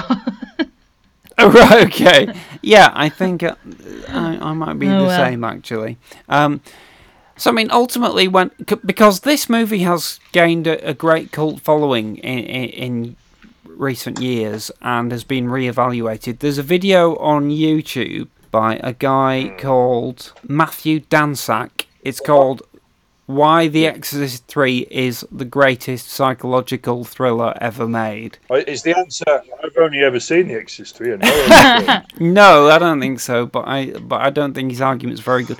But, even back in 1995, when the League of Gentlemen member Jeremy Dyson wrote his survey of horror films called Bright Darkness, he basically said all the great horror movies were made in the 1940s and 50s. The reason being, you can't do supernatural horror very well in colour.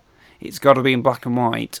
And the only film that's come anywhere near to doing it anywhere near as well in recent times is The Exorcist 3. I remember reading that when I was at uni. So it does have a strong following because of its kind of spiritual themes, because of its weird mixture of police procedural and the atmospheric shooting and all that. And there are even people in recent years. I'll quickly sum up the basic production nightmare. What happened on The Exorcist 3, I think, as I remember, I've tried to look at the sources again to get confirmation, but it's all a bit vague. But I think basically they started filming it and it was going to be called Legion, and it was going to be a sequel to The Exorcist, but a standalone film. And then the producers went, no, you've got to call it The Exorcist 3, otherwise it won't make money. So Blatty went, okay. And then they went, wait a minute, how can you call it The Exorcist 3 if there isn't an exorcism in it? You have to put an exorcism in it. So Blatty went, oh, all right then. And he actually, and he did it on the grounds that if I don't do it for them, they'll pay another director to film this stuff and it won't be as good. So he did the best he could. And now, years later, most of the original footage that Blatty shot for the original version of the film has been lost. But they found a VHS tape of the original cut, which was minus the exorcism and all that. And they were able to reconstruct it and put it on Blu-ray. And I haven't seen that version. Apparently it's more akin to the book, but not entirely. But it doesn't have the big spectacular ending. And a lot of people have started saying, actually, the original end, well, the theatrically released ending was better than the version that he wanted to put together. It's more satisfying, and even though the priest is kind of awkwardly shoehorned in, those scenes are cool. I kind of disagree. Questions of Exorcist 3. Why does Nicol Williamson as Father Morning almost never appear in scenes with the other actors? The word almost is very important here. Because did you notice that there is just one shot in the whole film in which Nicol Williamson and George C. Scott are in the same room? And I've gone back and looked at it again, and they're definitely both there. So they were clearly on set on the same days, and yet there's no other moment when they talk to each other. I mean, Ian, you were saying, you're a big fan of Nicol Williamson. I'm a big fan of Nicol Williamson. I think we both love his Merlin in Excalibur, and it's a kind of unexpected John Boorman link to this non-John Boorman Exorcist sequel. Yeah, but, in a way, I've been thinking about this quite a lot, and it's what they've done in the movie doesn't work too well, obviously, but and I've been trying to solve the mystery of why it's like that, and I've not been able to find any evidence about this, but it's just looking at the film and realising that Nicol Williamson is in a few scenes on his own, and then he's in the exorcism scene at the end, but even in that, he's only in one shot which has George C. Scott in it, which is the bit where Kinderman walks into the room, and Nicol Williamson kind of falls over in the corner, having been kind of assaulted by the demon and had his skin flayed off and stuff. That's clearly done as one shot, and it's clear that both Williamson and Scott were both there at that time, but there's no other interaction between them at all.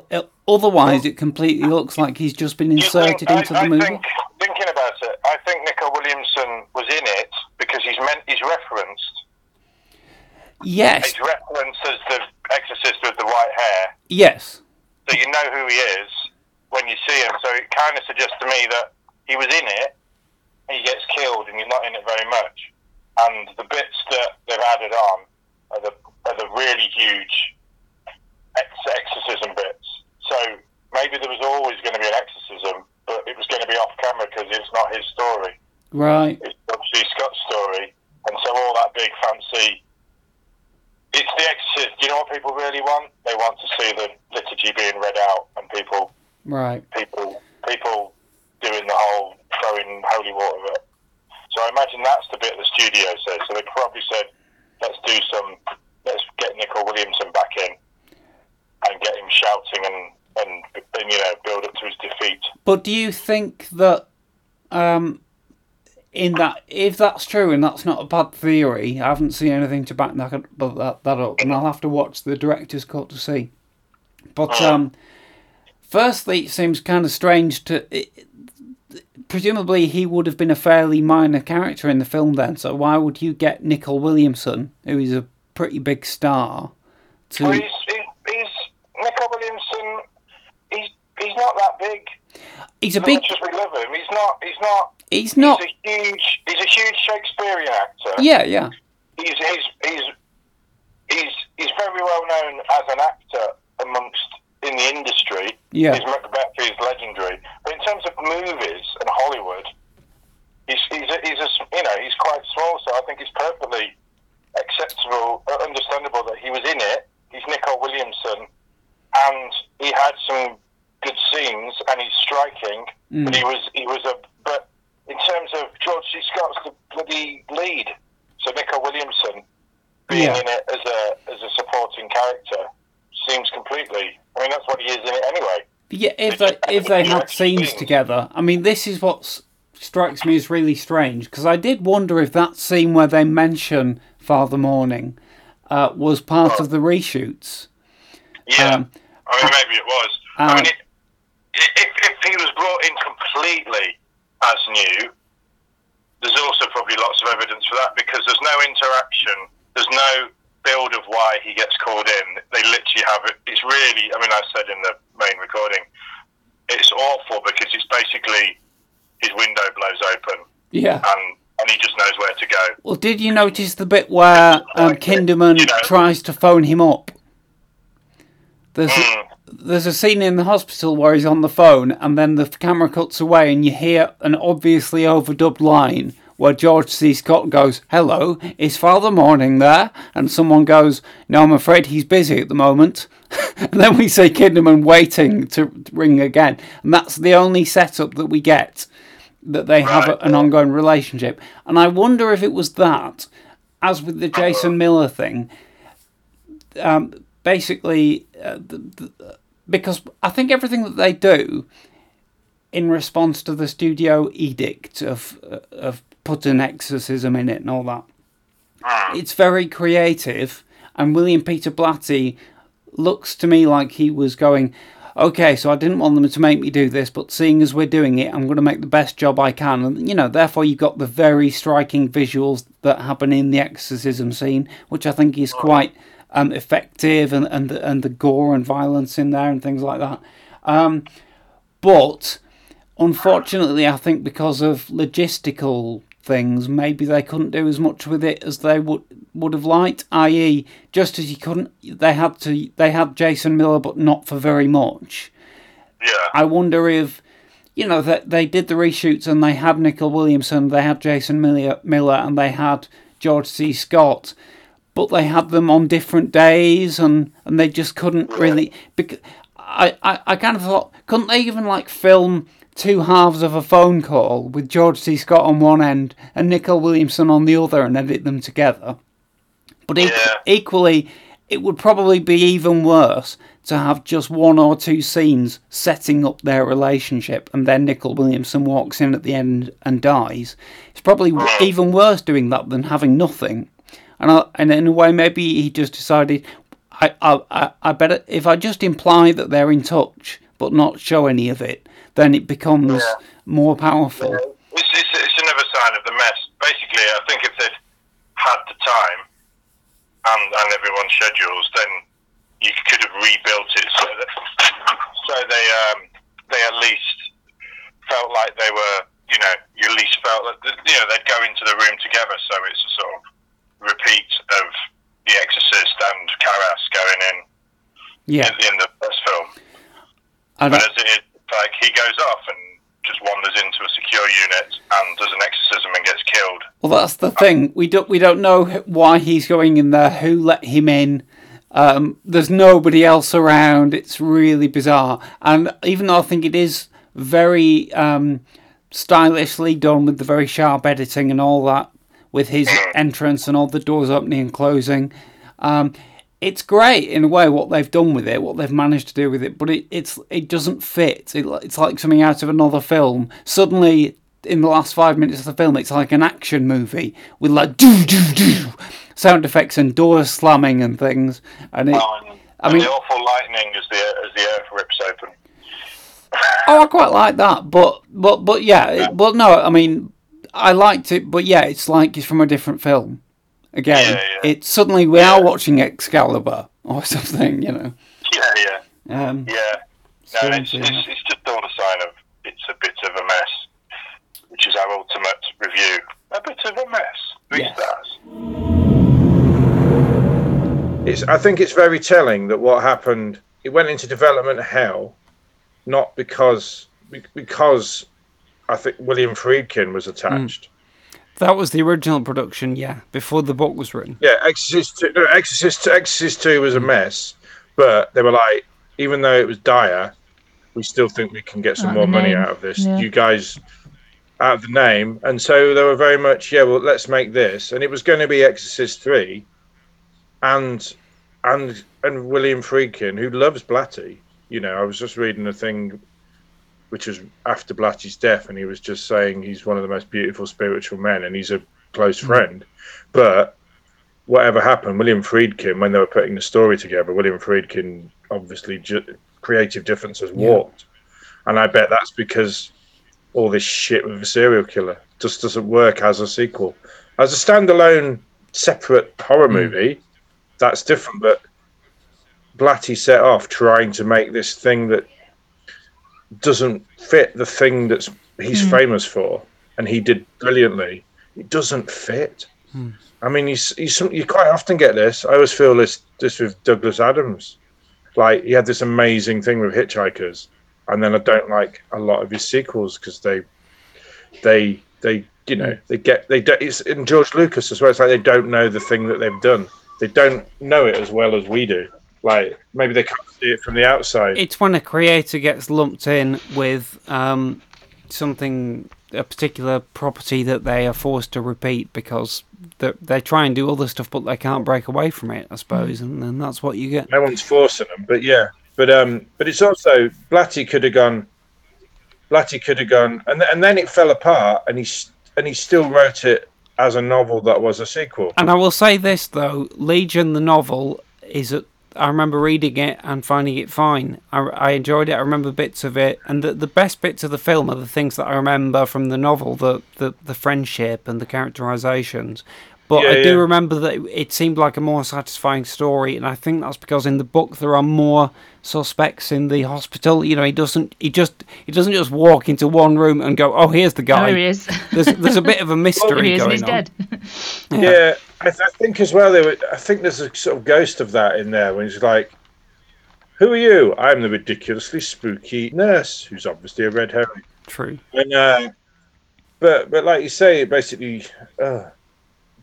It's a wasted opportunity, but it's the fact that I think ultimately it's flawed from inception in that it's an idea he had because of the Zodiac Killer, which it would have been better off going, I'm going to have a supernatural serial killer story.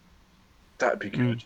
But he then for whatever reason decided to sort of soil the legacy of the amazing Exorcist by having a sequel that doesn't fit with it. Well, I mean, this is just all personal opinion. For me, it does not fit at all, and I almost wish I hadn't seen it, because to me it's a bit like Alien 3. I now watch Aliens and know you're doing all this fighting, you're going to drown in your hibernation pod.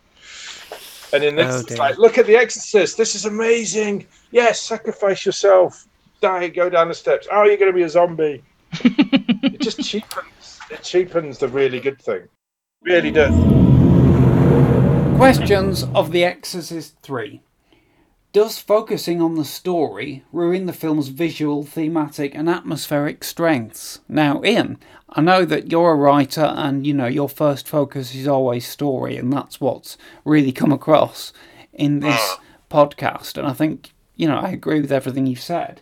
But, I've gone back and I've read people's appreciations of the film, and in a way, everything that the things that people seem to remember and resonate with them and why they think this movie is great are the performances, the characters, the dark themes, the moments, the striking visuals, and I wonder if you kind of have to forget about the story and just kind of put those together. You do, because there's no cinematography, direction. The cast are all uniformly brilliant. Well, not uniform, but they're all great. Yeah. It's all the ingredients are there, and you can enjoy individual scenes. Like I love the Amy murder scene. Yeah. It really works. It's really, really long, and you know there's going to be a jump, and they managed to make you jump. Because, if it was just her rushing out without any of that build-up, it wouldn't work. It's, there's loads of good things in it.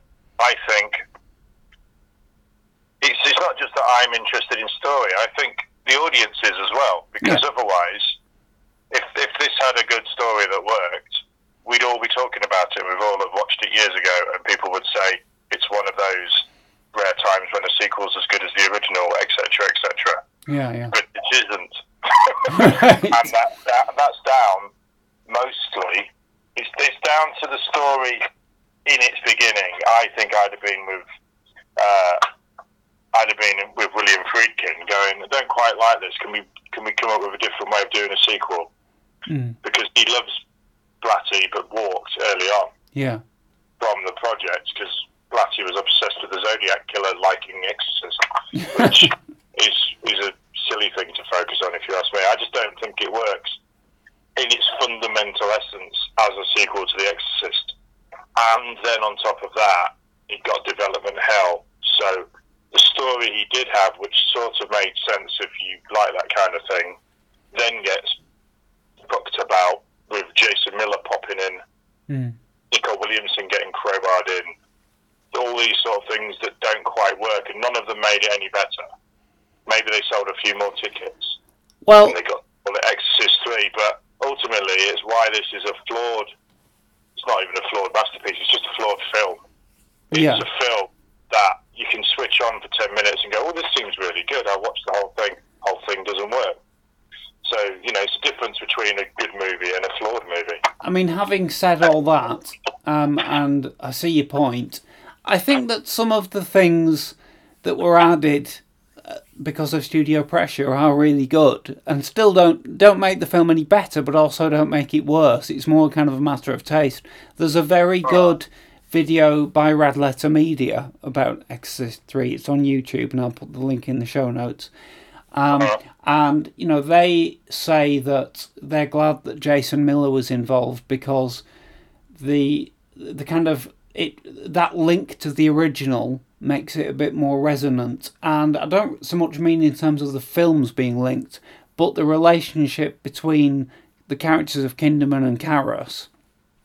That was a relationship that was really part of the original, and it's really good to have that relationship back. This is why I want to see the version with Brad Dourif, because were they able to recreate that with... Well, that's again why Jason Miller coming back. Even if you say, if they'd got enough Jason Miller and just erased Brad Dourif, that still makes you go, okay, so he looks like Jason Miller, but no one else looks like anyone else in the original either.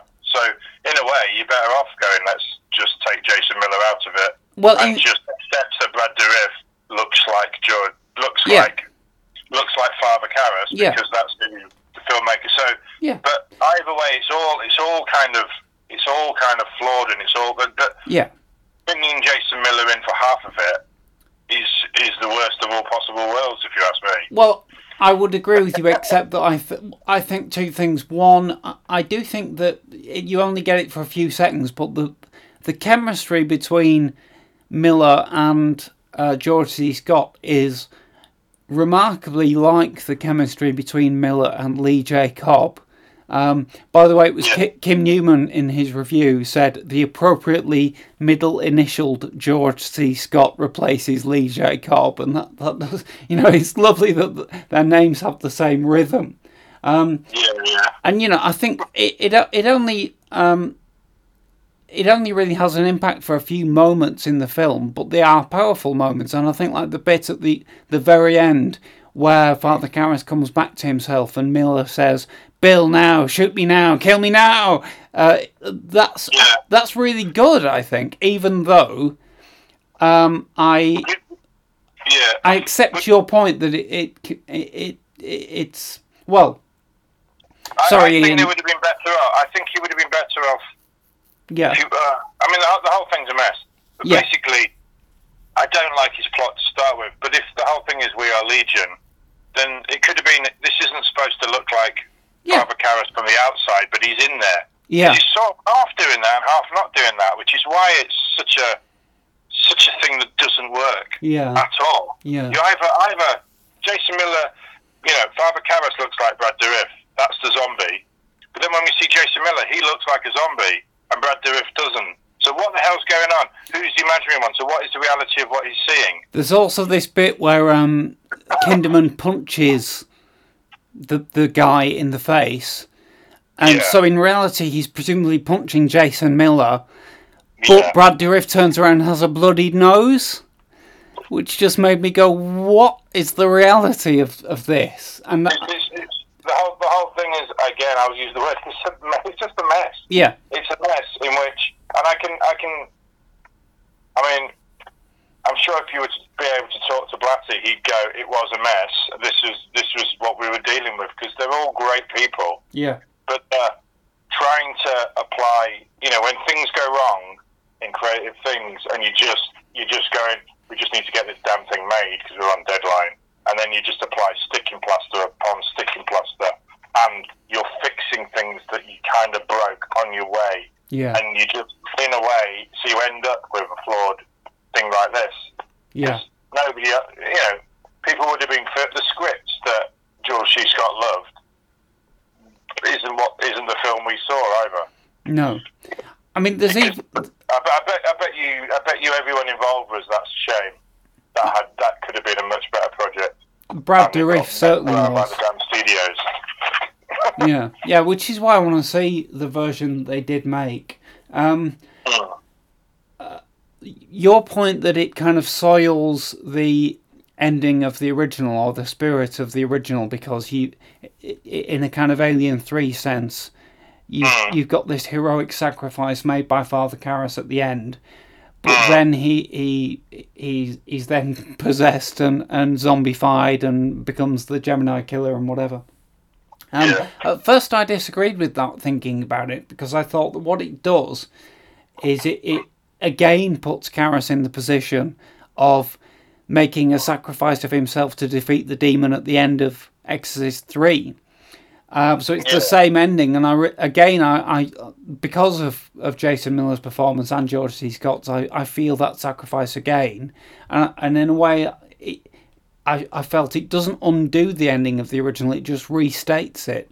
However, I do recognise, on thinking about it, that even if you do that, and actually quite a lot of sequels do that, that the creators haven't got a very clear idea of what to do next in the story, so instead they take a few steps back and just repeat the trajectory of the original. But if you do that, like in simple terms, like Jaws 2, they killed the shark once, but another shark came along, so they'll kill it again. If you do that, just by the act of making the defeat, making what happened at the end of the first film not be the only time it happens, you are reducing the importance of it, because it can happen again and happen again. So therefore, as I think you mentioned, there could be an Exorcist 4, 5, 6, 7 where the demon just keeps coming back, because every time they cast it out, it just comes back. Yeah. It's also it's the whole confusion of who's possessing who, and is it the demon, is it the Gemini killer, and why are they all in Jason Miller's body? Except they're not. He looks like Brad Dourif. What's going on? The whole thing's a mess. Yeah. And for Father Karras, I mean, again, I'm talking about something I just kind of basically wish hadn't happened. Right. But if Father Karras doesn't go to heaven at the end of, he sacrificed himself, he's dead, maybe they could say, you killed yourself, Father Karras. and now you're in some. So maybe there's a maybe he is damned and hasn't ascended because he's on Earth, and he wakes up and Pazuzu's with him, and they've moved bodies. And so Jason Miller popping up for a few minutes here and there with that ending, that would work. It's the fact that they have, I was being on the electric chair, then I whizzed over to where a body was dying. Oh, there was a demon in it. That's shit. It's shit. And I'm sure William Friedkin told Peter Blatty, that's shit, can we do something else, please? Right. Can we set this in the same universe? Not in some Marvel version of Marvel superheroes version of The Exorcist. Everyone just teleports into each other's bodies. It's just, to me, that's why I say it's flawed from its inception. Yeah. But all the other great things that come on top of it, it's flawed from its very inception. I do not like the plot that Blatty came up with, and I wouldn't have liked it in the book. I'm sure. I don't like that idea that the serial killer it's muddy and messy and not like The Exorcist. And the baddie in The Exorcist is Pazuzu. Yeah. Not the Gemini killer. Who's Pazuzu in this? He's just a sort of, he's my boss, he's my master. Is he in there then? We're a bit confused. Yeah. Is he in there?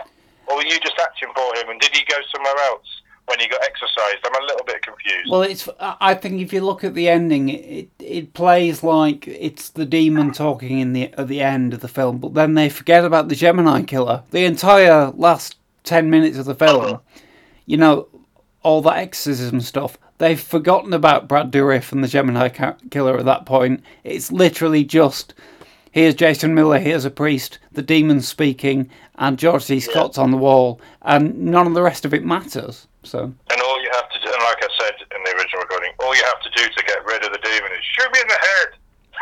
Yeah. But then because they can zoom around, it's one step away from having a CGI spirit launch into somebody else's head, which is fine in other universes, but not in the Exorcist's naturalistic universe. So basically, he shot him in the head. What? Pazuzu's now in that cell. I'm just going to go and hang. Well, in fact, all of us. Let's go. Let's move bodies. Exorcist 4. It's just stupid. It's just stupid. I do wish it had never happened. Oh dear. I do. The more I think about it, the more I think just make it Legion. Nothing to do with The Exorcist. I think if they'd done that, it would be a more whole the creator film. of The Exorcist,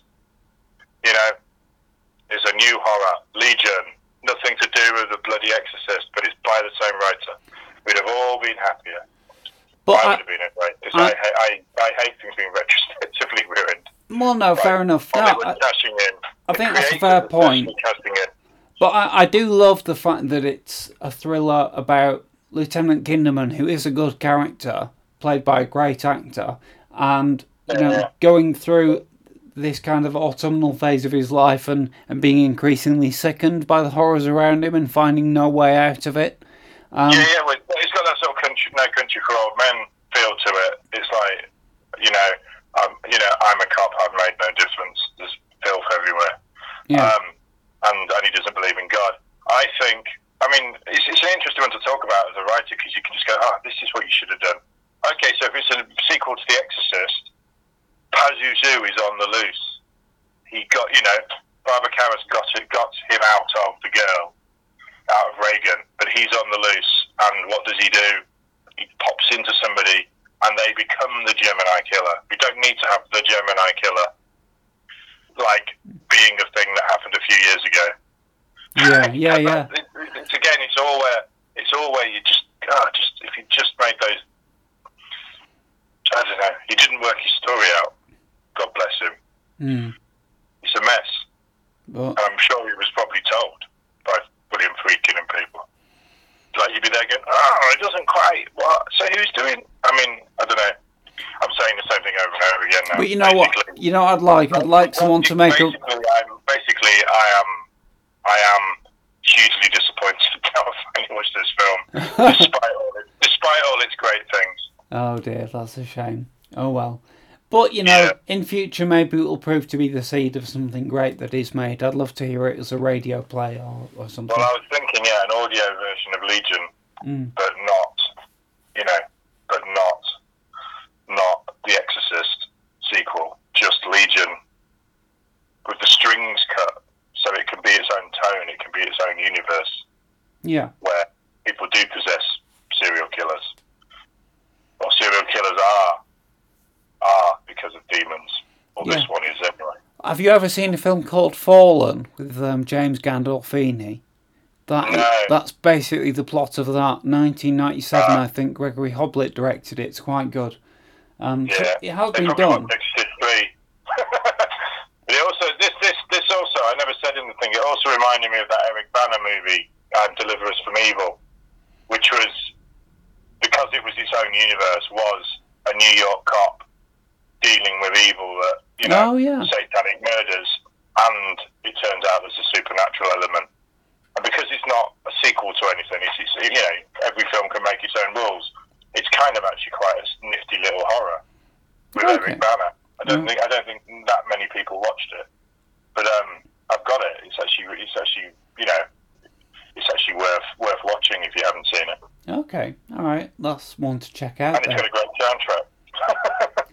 Then I'm completely sold. All right, brilliant. Stella, is there anything you'd like to say about The Exorcist 3 before we spin on from that topic? No. I think we've kind of covered it. There's a lot to say. There's a lot. I think we've covered it. Yeah. And I think we've maybe made this movie sound like less of a missed classic than maybe the title of our episode will suggest it just is. Missed. But on the other hand, I think it's good to have alternative voices. Yeah. I think could you put a question mark at the end? Missed classic? Missed classics? Might just do that. All right, so thank you, guys. Before Stella and Ian and I return with our recommendations, we're going to go over to Howard, who's joining us for the first of the weekly Bag of Death segments. Who knows what we're going to talk about next week? Oh, Howard. The Bag of Death. And we're going over there now. Hello, everybody. So, this is the Bag of Death, and this is an item that we used to have on the podcast years ago and that we're delighted to be bringing back, and I'm even more delighted that I'm going to be joined once again by Howard. Hello, sir. Hello there, yes, back by popular demand. Absolutely. Millions of people have been demanding this to come back. They've been protesting in the streets. Oh, that's what it was all about. Yeah, that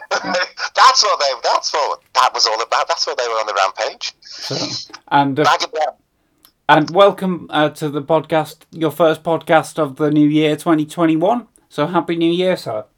Yes, and happy New Year to you. Yes, although it has to be said, it's not noticeably different from last year at the moment. Things are still pretty rough, but.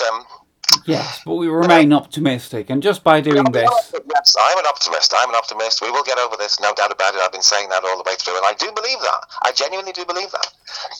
It's just, it might take a bit of time, that's all, but... You're a wonderful man. Perseverance, that's what it's all about. Okay, yes. So in this Bag of Death, I have basically all the English language horror films that I think you and I have both seen. That's a lot. It's possible... Well, obviously, both of us have seen various non-English language horror films, but I actually don't think we've both seen the same ones. So these are all English language, but they're a mixture of British and American. Right. So I will reach into the bag at random, rummage around and produce a film, and we'll have no idea what it is or how recently we've seen it. So here we go. If we could afford a drum roll, there would be one. But listen to this. That's rummaging. Oh, that's good rummaging. And I have a piece of paper in my hand. It says, oh my God! This is ordained. It says The Fog. The Fog! Oh, well, that's excellent.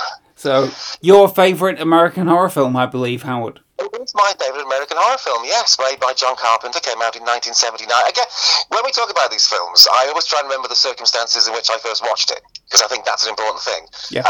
And The Fog was on, actually, it was on at Christmas time, or just around about the New Year or something. It was like one of the big films of its year. And I was still at school when it was on, because I remember us all talking about it the next day, or when we all got back to school. And everybody loved it. Everybody thought it was absolutely terrific. And I loved it, I thought. I don't think I'd even seen Halloween then. I think this was the first John Carpenter film I ever saw. And I didn't know that much about it, because I was quite young. But it was kind of like one of the first, it's not very gory, but it's one of the kind of the first modern American, as it were, horror films that was shown on TV. Up to then, it had been mainly all the Hammer films and everything. This is one of the first kind of American, new wave American ones, if you like, that was on, and it was just wow. I was just, and over the years, I've come to love it even more. Kind of, I just think it's so well made. It doesn't get great reviews all the time, but people like it, but they don't think it's as good as Halloween or Assault on Precinct 13 and stuff. But I love it. Yes, it is my favourite American horror film. I think that it doesn't get great reviews, but there are lots of people like yourself for whom it was a big part of their youth or their horror growth. And I would certainly count myself among that crowd. So with this film, the problem is you and I will probably have far more to talk about it than we can possibly fit into 10-15 minutes. And I think we'll probably come back to it on the podcast at some point. I watched it shortly following my exposure to Halloween. It was, in fact, pretty much exactly the same way. As with Halloween, I think my sister Maureen taped it for me off possibly UK Gold. And I think by that point, I'd already seen Halloween 2 and been disappointed with it. So I really wanted to see something else that was like Halloween and as good. And I went into watching The Fog with those hopes, and I was pretty much those expectations were pretty much met.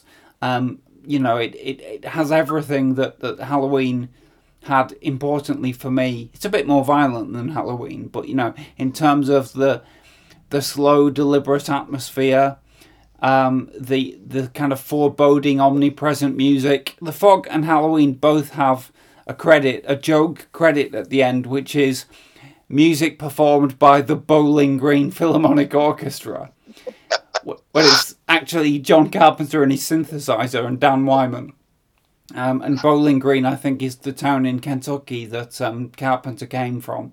Oh, right, is it? Oh, yeah. Because I used to go to a pub called the Bowling Green, so I thought it might have been That's a good name for a pub, yeah. I know a few. And one thing that John Carpenter was brilliant at in all his earlier films, it's creating atmosphere. All those early films are so atmospheric. It's through photography, it's through music, and these kind of like long, slow takes and everything. I mean, just the opening where the town starts going a bit mad and the petrol pumps start working and all the lights come on and it's so well done because it's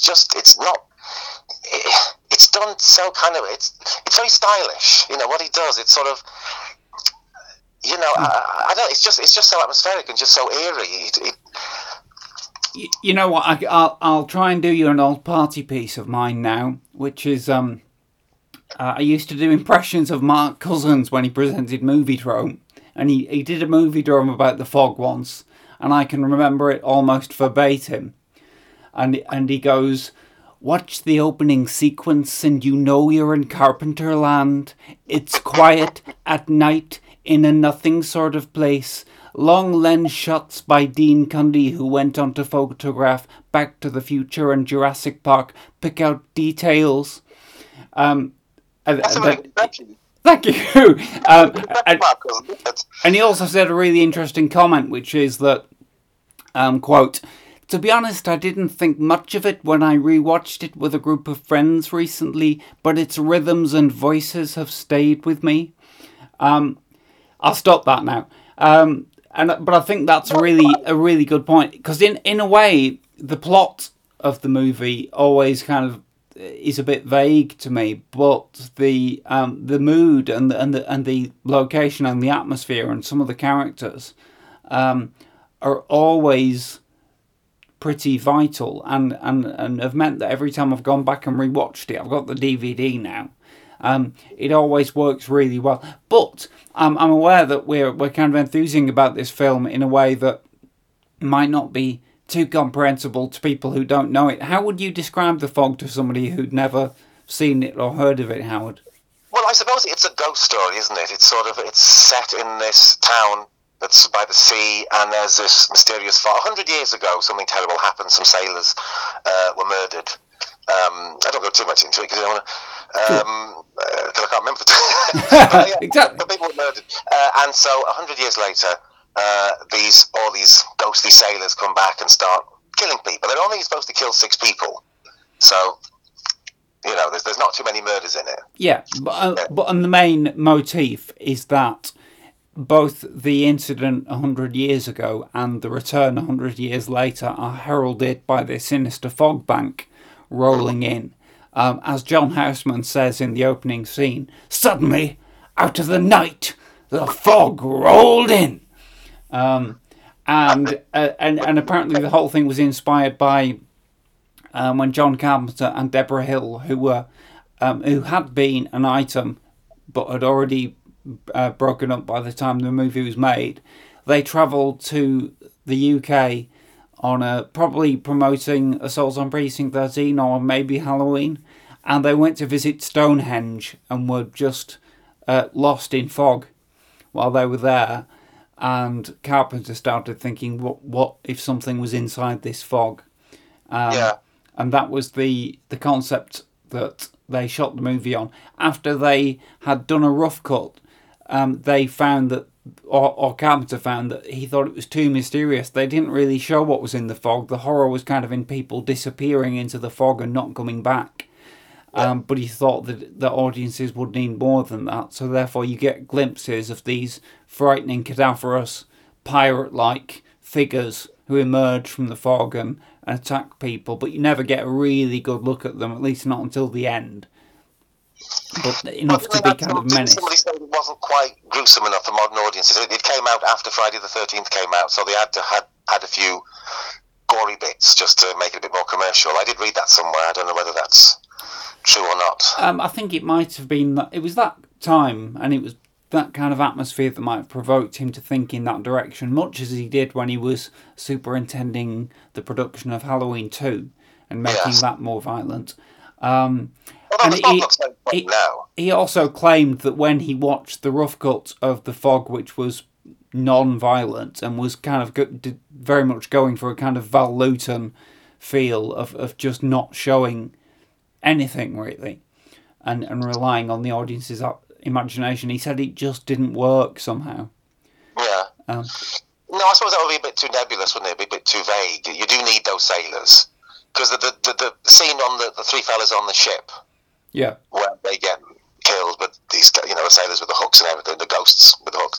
I mean, that works really well. And when you do see the ghost's face at the end, when Adrian Barbeau is climbing up the tower, with more worm-infested face. I mean, it does work really well. I mean, by modern standards, it's not gruesome at all, compared to some of the things now. So no, and I do like it because it is kind of quite restrained and quite sedate in a way, and it just goes at its own speed. There's one scene.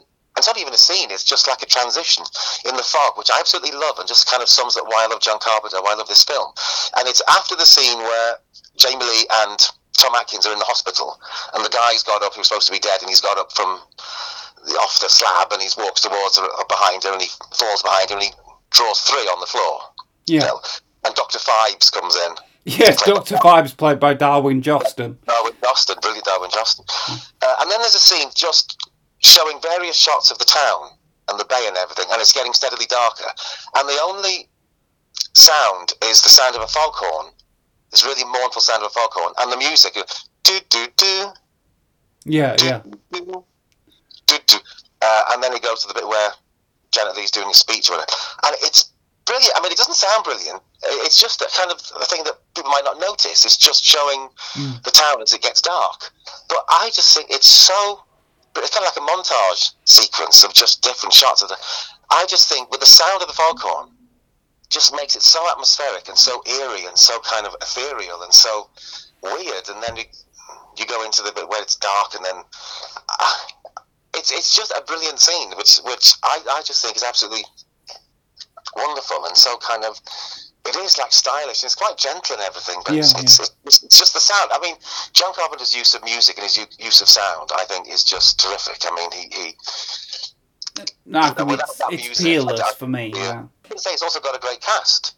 Yeah. As well, because Janet Leigh and Adrienne Barbeau and Jamie Lee and Tom Atkins, Hal Holbrook, John Houseman, and the 23rd of April. Yes. Although. I'm sure anybody watching it the first time is expecting John Houseman to come back sometime. Yeah, because they had him for a day, and so they just filmed that because he cost a lot of money because he was a big star then. Yeah. Well, it says special appearance by John Houseman, doesn't it?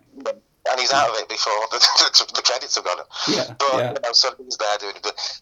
And even in getting Darwin Joston from Assault on Precinct 13 to do a cameo and all this stuff. Well, I did feel a bit sad about that, to be honest. Last time I watched it, because I hadn't realised he was in it the first few times I watched it, because it is such a small part. And when you watch Darwin Joston in Assault on Precinct 13, he's so great. And you think, why didn't this man go on to be a huge star? And then reading about him, later on, he kind of, he stopped acting entirely and became a transport captain on Hollywood productions. Yeah, I read that. Yes, he was sort of like in charge of all the vehicles and everything. And you feel like Austin Stoker and Darwin Joston didn't become big stars after Assault on Precinct 13 is one of the great mysteries of film. It is. And I do wonder, in a way, why John Carpenter didn't stick with them.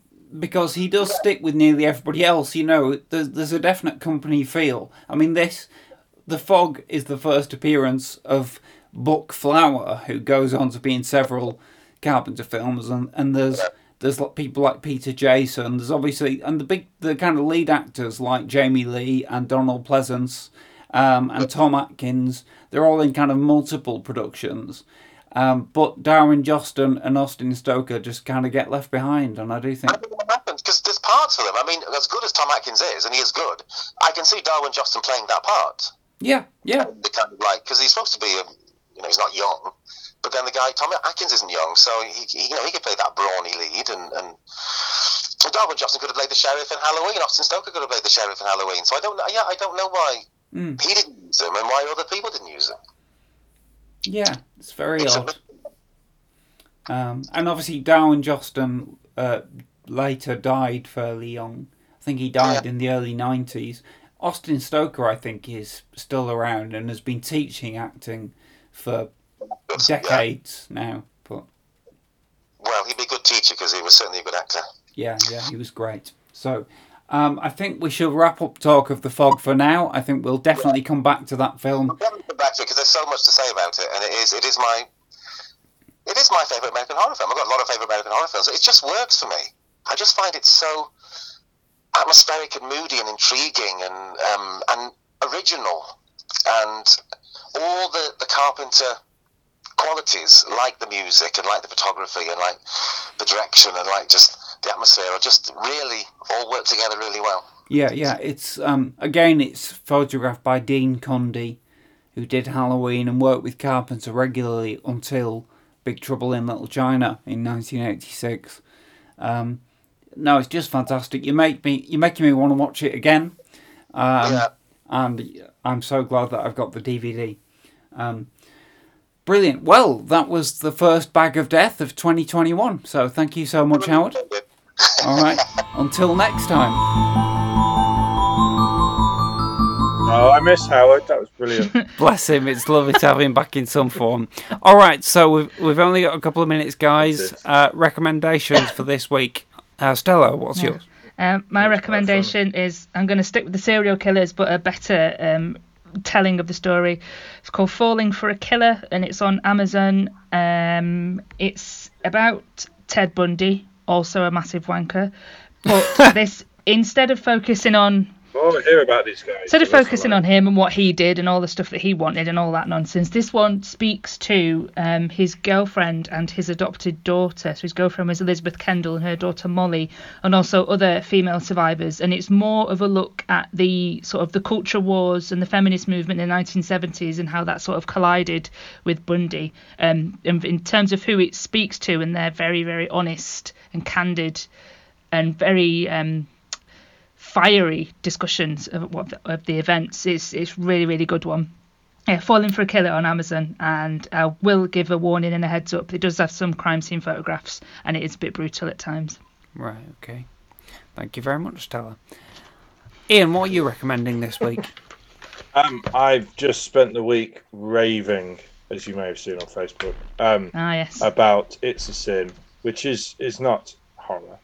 Is not cult or anything like that, but it's Russell T Davies's magnum opus about the. And it is dealing with a real life horror, though, in a way. Yeah, absolutely. But not necessarily horrifically. Oh yeah. But yeah, tonally, it's far removed from what we usually talk about. It's he's talking about. It's basically the AIDS pandemic from the point of view of a handful of gay men in London, and a straight woman who's based on a real life woman who becomes a huge activist, and it's just one of the most amazing televisual experiences I've had in a long time. Wow! Like, I watched it because I actually had a whole weekend. I was like, I've got to watch this because it's the sort of thing that, it'd be weird if I hadn't watched it, because everyone will be wanting to know. I'll have a meeting, and if I haven't watched it, it's like, do you really want to work at TV? And you haven't. Why haven't you watched that thing? But anyway, but also it's Russell T Davies, who, to be fair, I love Russell T Davies, and occasionally I don't like his tone. Occasionally, there's things I don't quite like, but in this, it was just it's life affirming, and it's also so brutally real, and heart wrenching, and because it's fictional, but everything about it feels so real because it's all based on stuff that really happened. Yeah. My social media this week has been alight with people going, "It's incredible! You must watch it! Yeah. You must watch it!" But on Saturday I watched. It's 5 episodes. They're all on all 4. I watched all 5 episodes, during the day while Elliot was running around the house and being upstairs. But I basically just went, "Fuck it! I'm watching TV all day." And we watched Camp Cretaceous, which is also a recommendation. In between watching Camp Cretaceous, I then got into watching, and I watched all 5 episodes into the night after Elliot had gone to bed as well. And sort of towards the end of the night, I'd finished watching it, and Kelly came down, and I was holding a pillow and crying. And she thought I'd had some bad news on like tragic news on the telephone or something. And I just went, no, it's just, this is so amazing. It's so sad. So he does have a softer side, everyone. Yeah. No, and that's the power of it's, that's the power of drama. I just watched a flat screen with some people pretending, and it had done that to me. And then the next day, Kelly was so inspired to watch it that the next day we decided to sack everything off and Elliot had another day running around the house while we watched this again, and it just second time felt like the first time. I was still right. Wow. a mess, and then I was in a double mess because I was there with Kelly being in a mess. Wow. I'm going to watch it.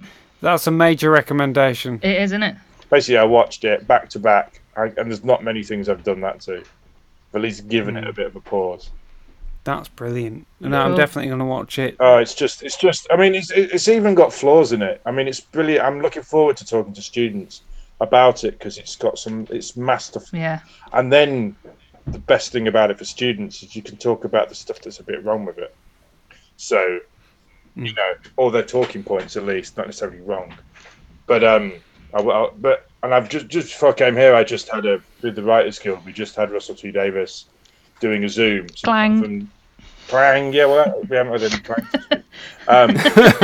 But what he told us is actually, because it does feel a bit like, it feels like there's an episode missing, and somebody even said that in this Zoom, and he went, well, there's an episode missing.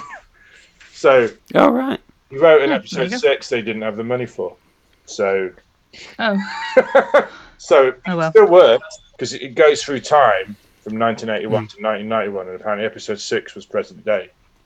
So I think they should bloody make it a 90-minute, so it's like a one-off. Yeah. Maybe they will with the success of it. Just do it. Once we can make TV again safely. Yeah. So, just do it. I really, really hope you do. Anyway, I'm rambling on. We're going to have to wrap up, but that was a Mondo recommendation. We're definitely going to take that to heart. I'm going to say as my final note, R.I.P. Larry King. I don't know if you both noticed he's in The Exorcist 3 and he died over the last week from COVID-19. Poor guy. The American talk show host, bless him. Yeah. Good to see him, though.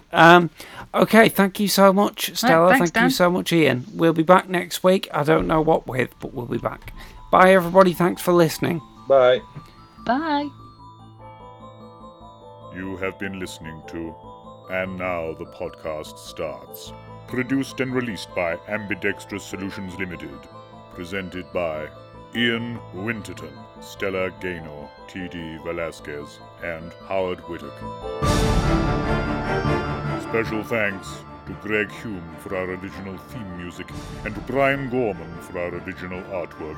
All dialogue and music clips from films, TV shows, and trailers are used for the purposes of criticism, in the spirit of fair dealing as defined in UK law, and fair use as defined in US law. No copyright infringement is intended. Please visit our home on the web, www.andnowpodcast.com, for more content and contact details. Or visit our Facebook pages at AndNowPod or at Lee Cushing Pod. Follow us on Twitter at AndNowPodcast or at Lee Cushing Podcast. If you'd like to donate to us, please visit patreon.com/AndNowPodcast.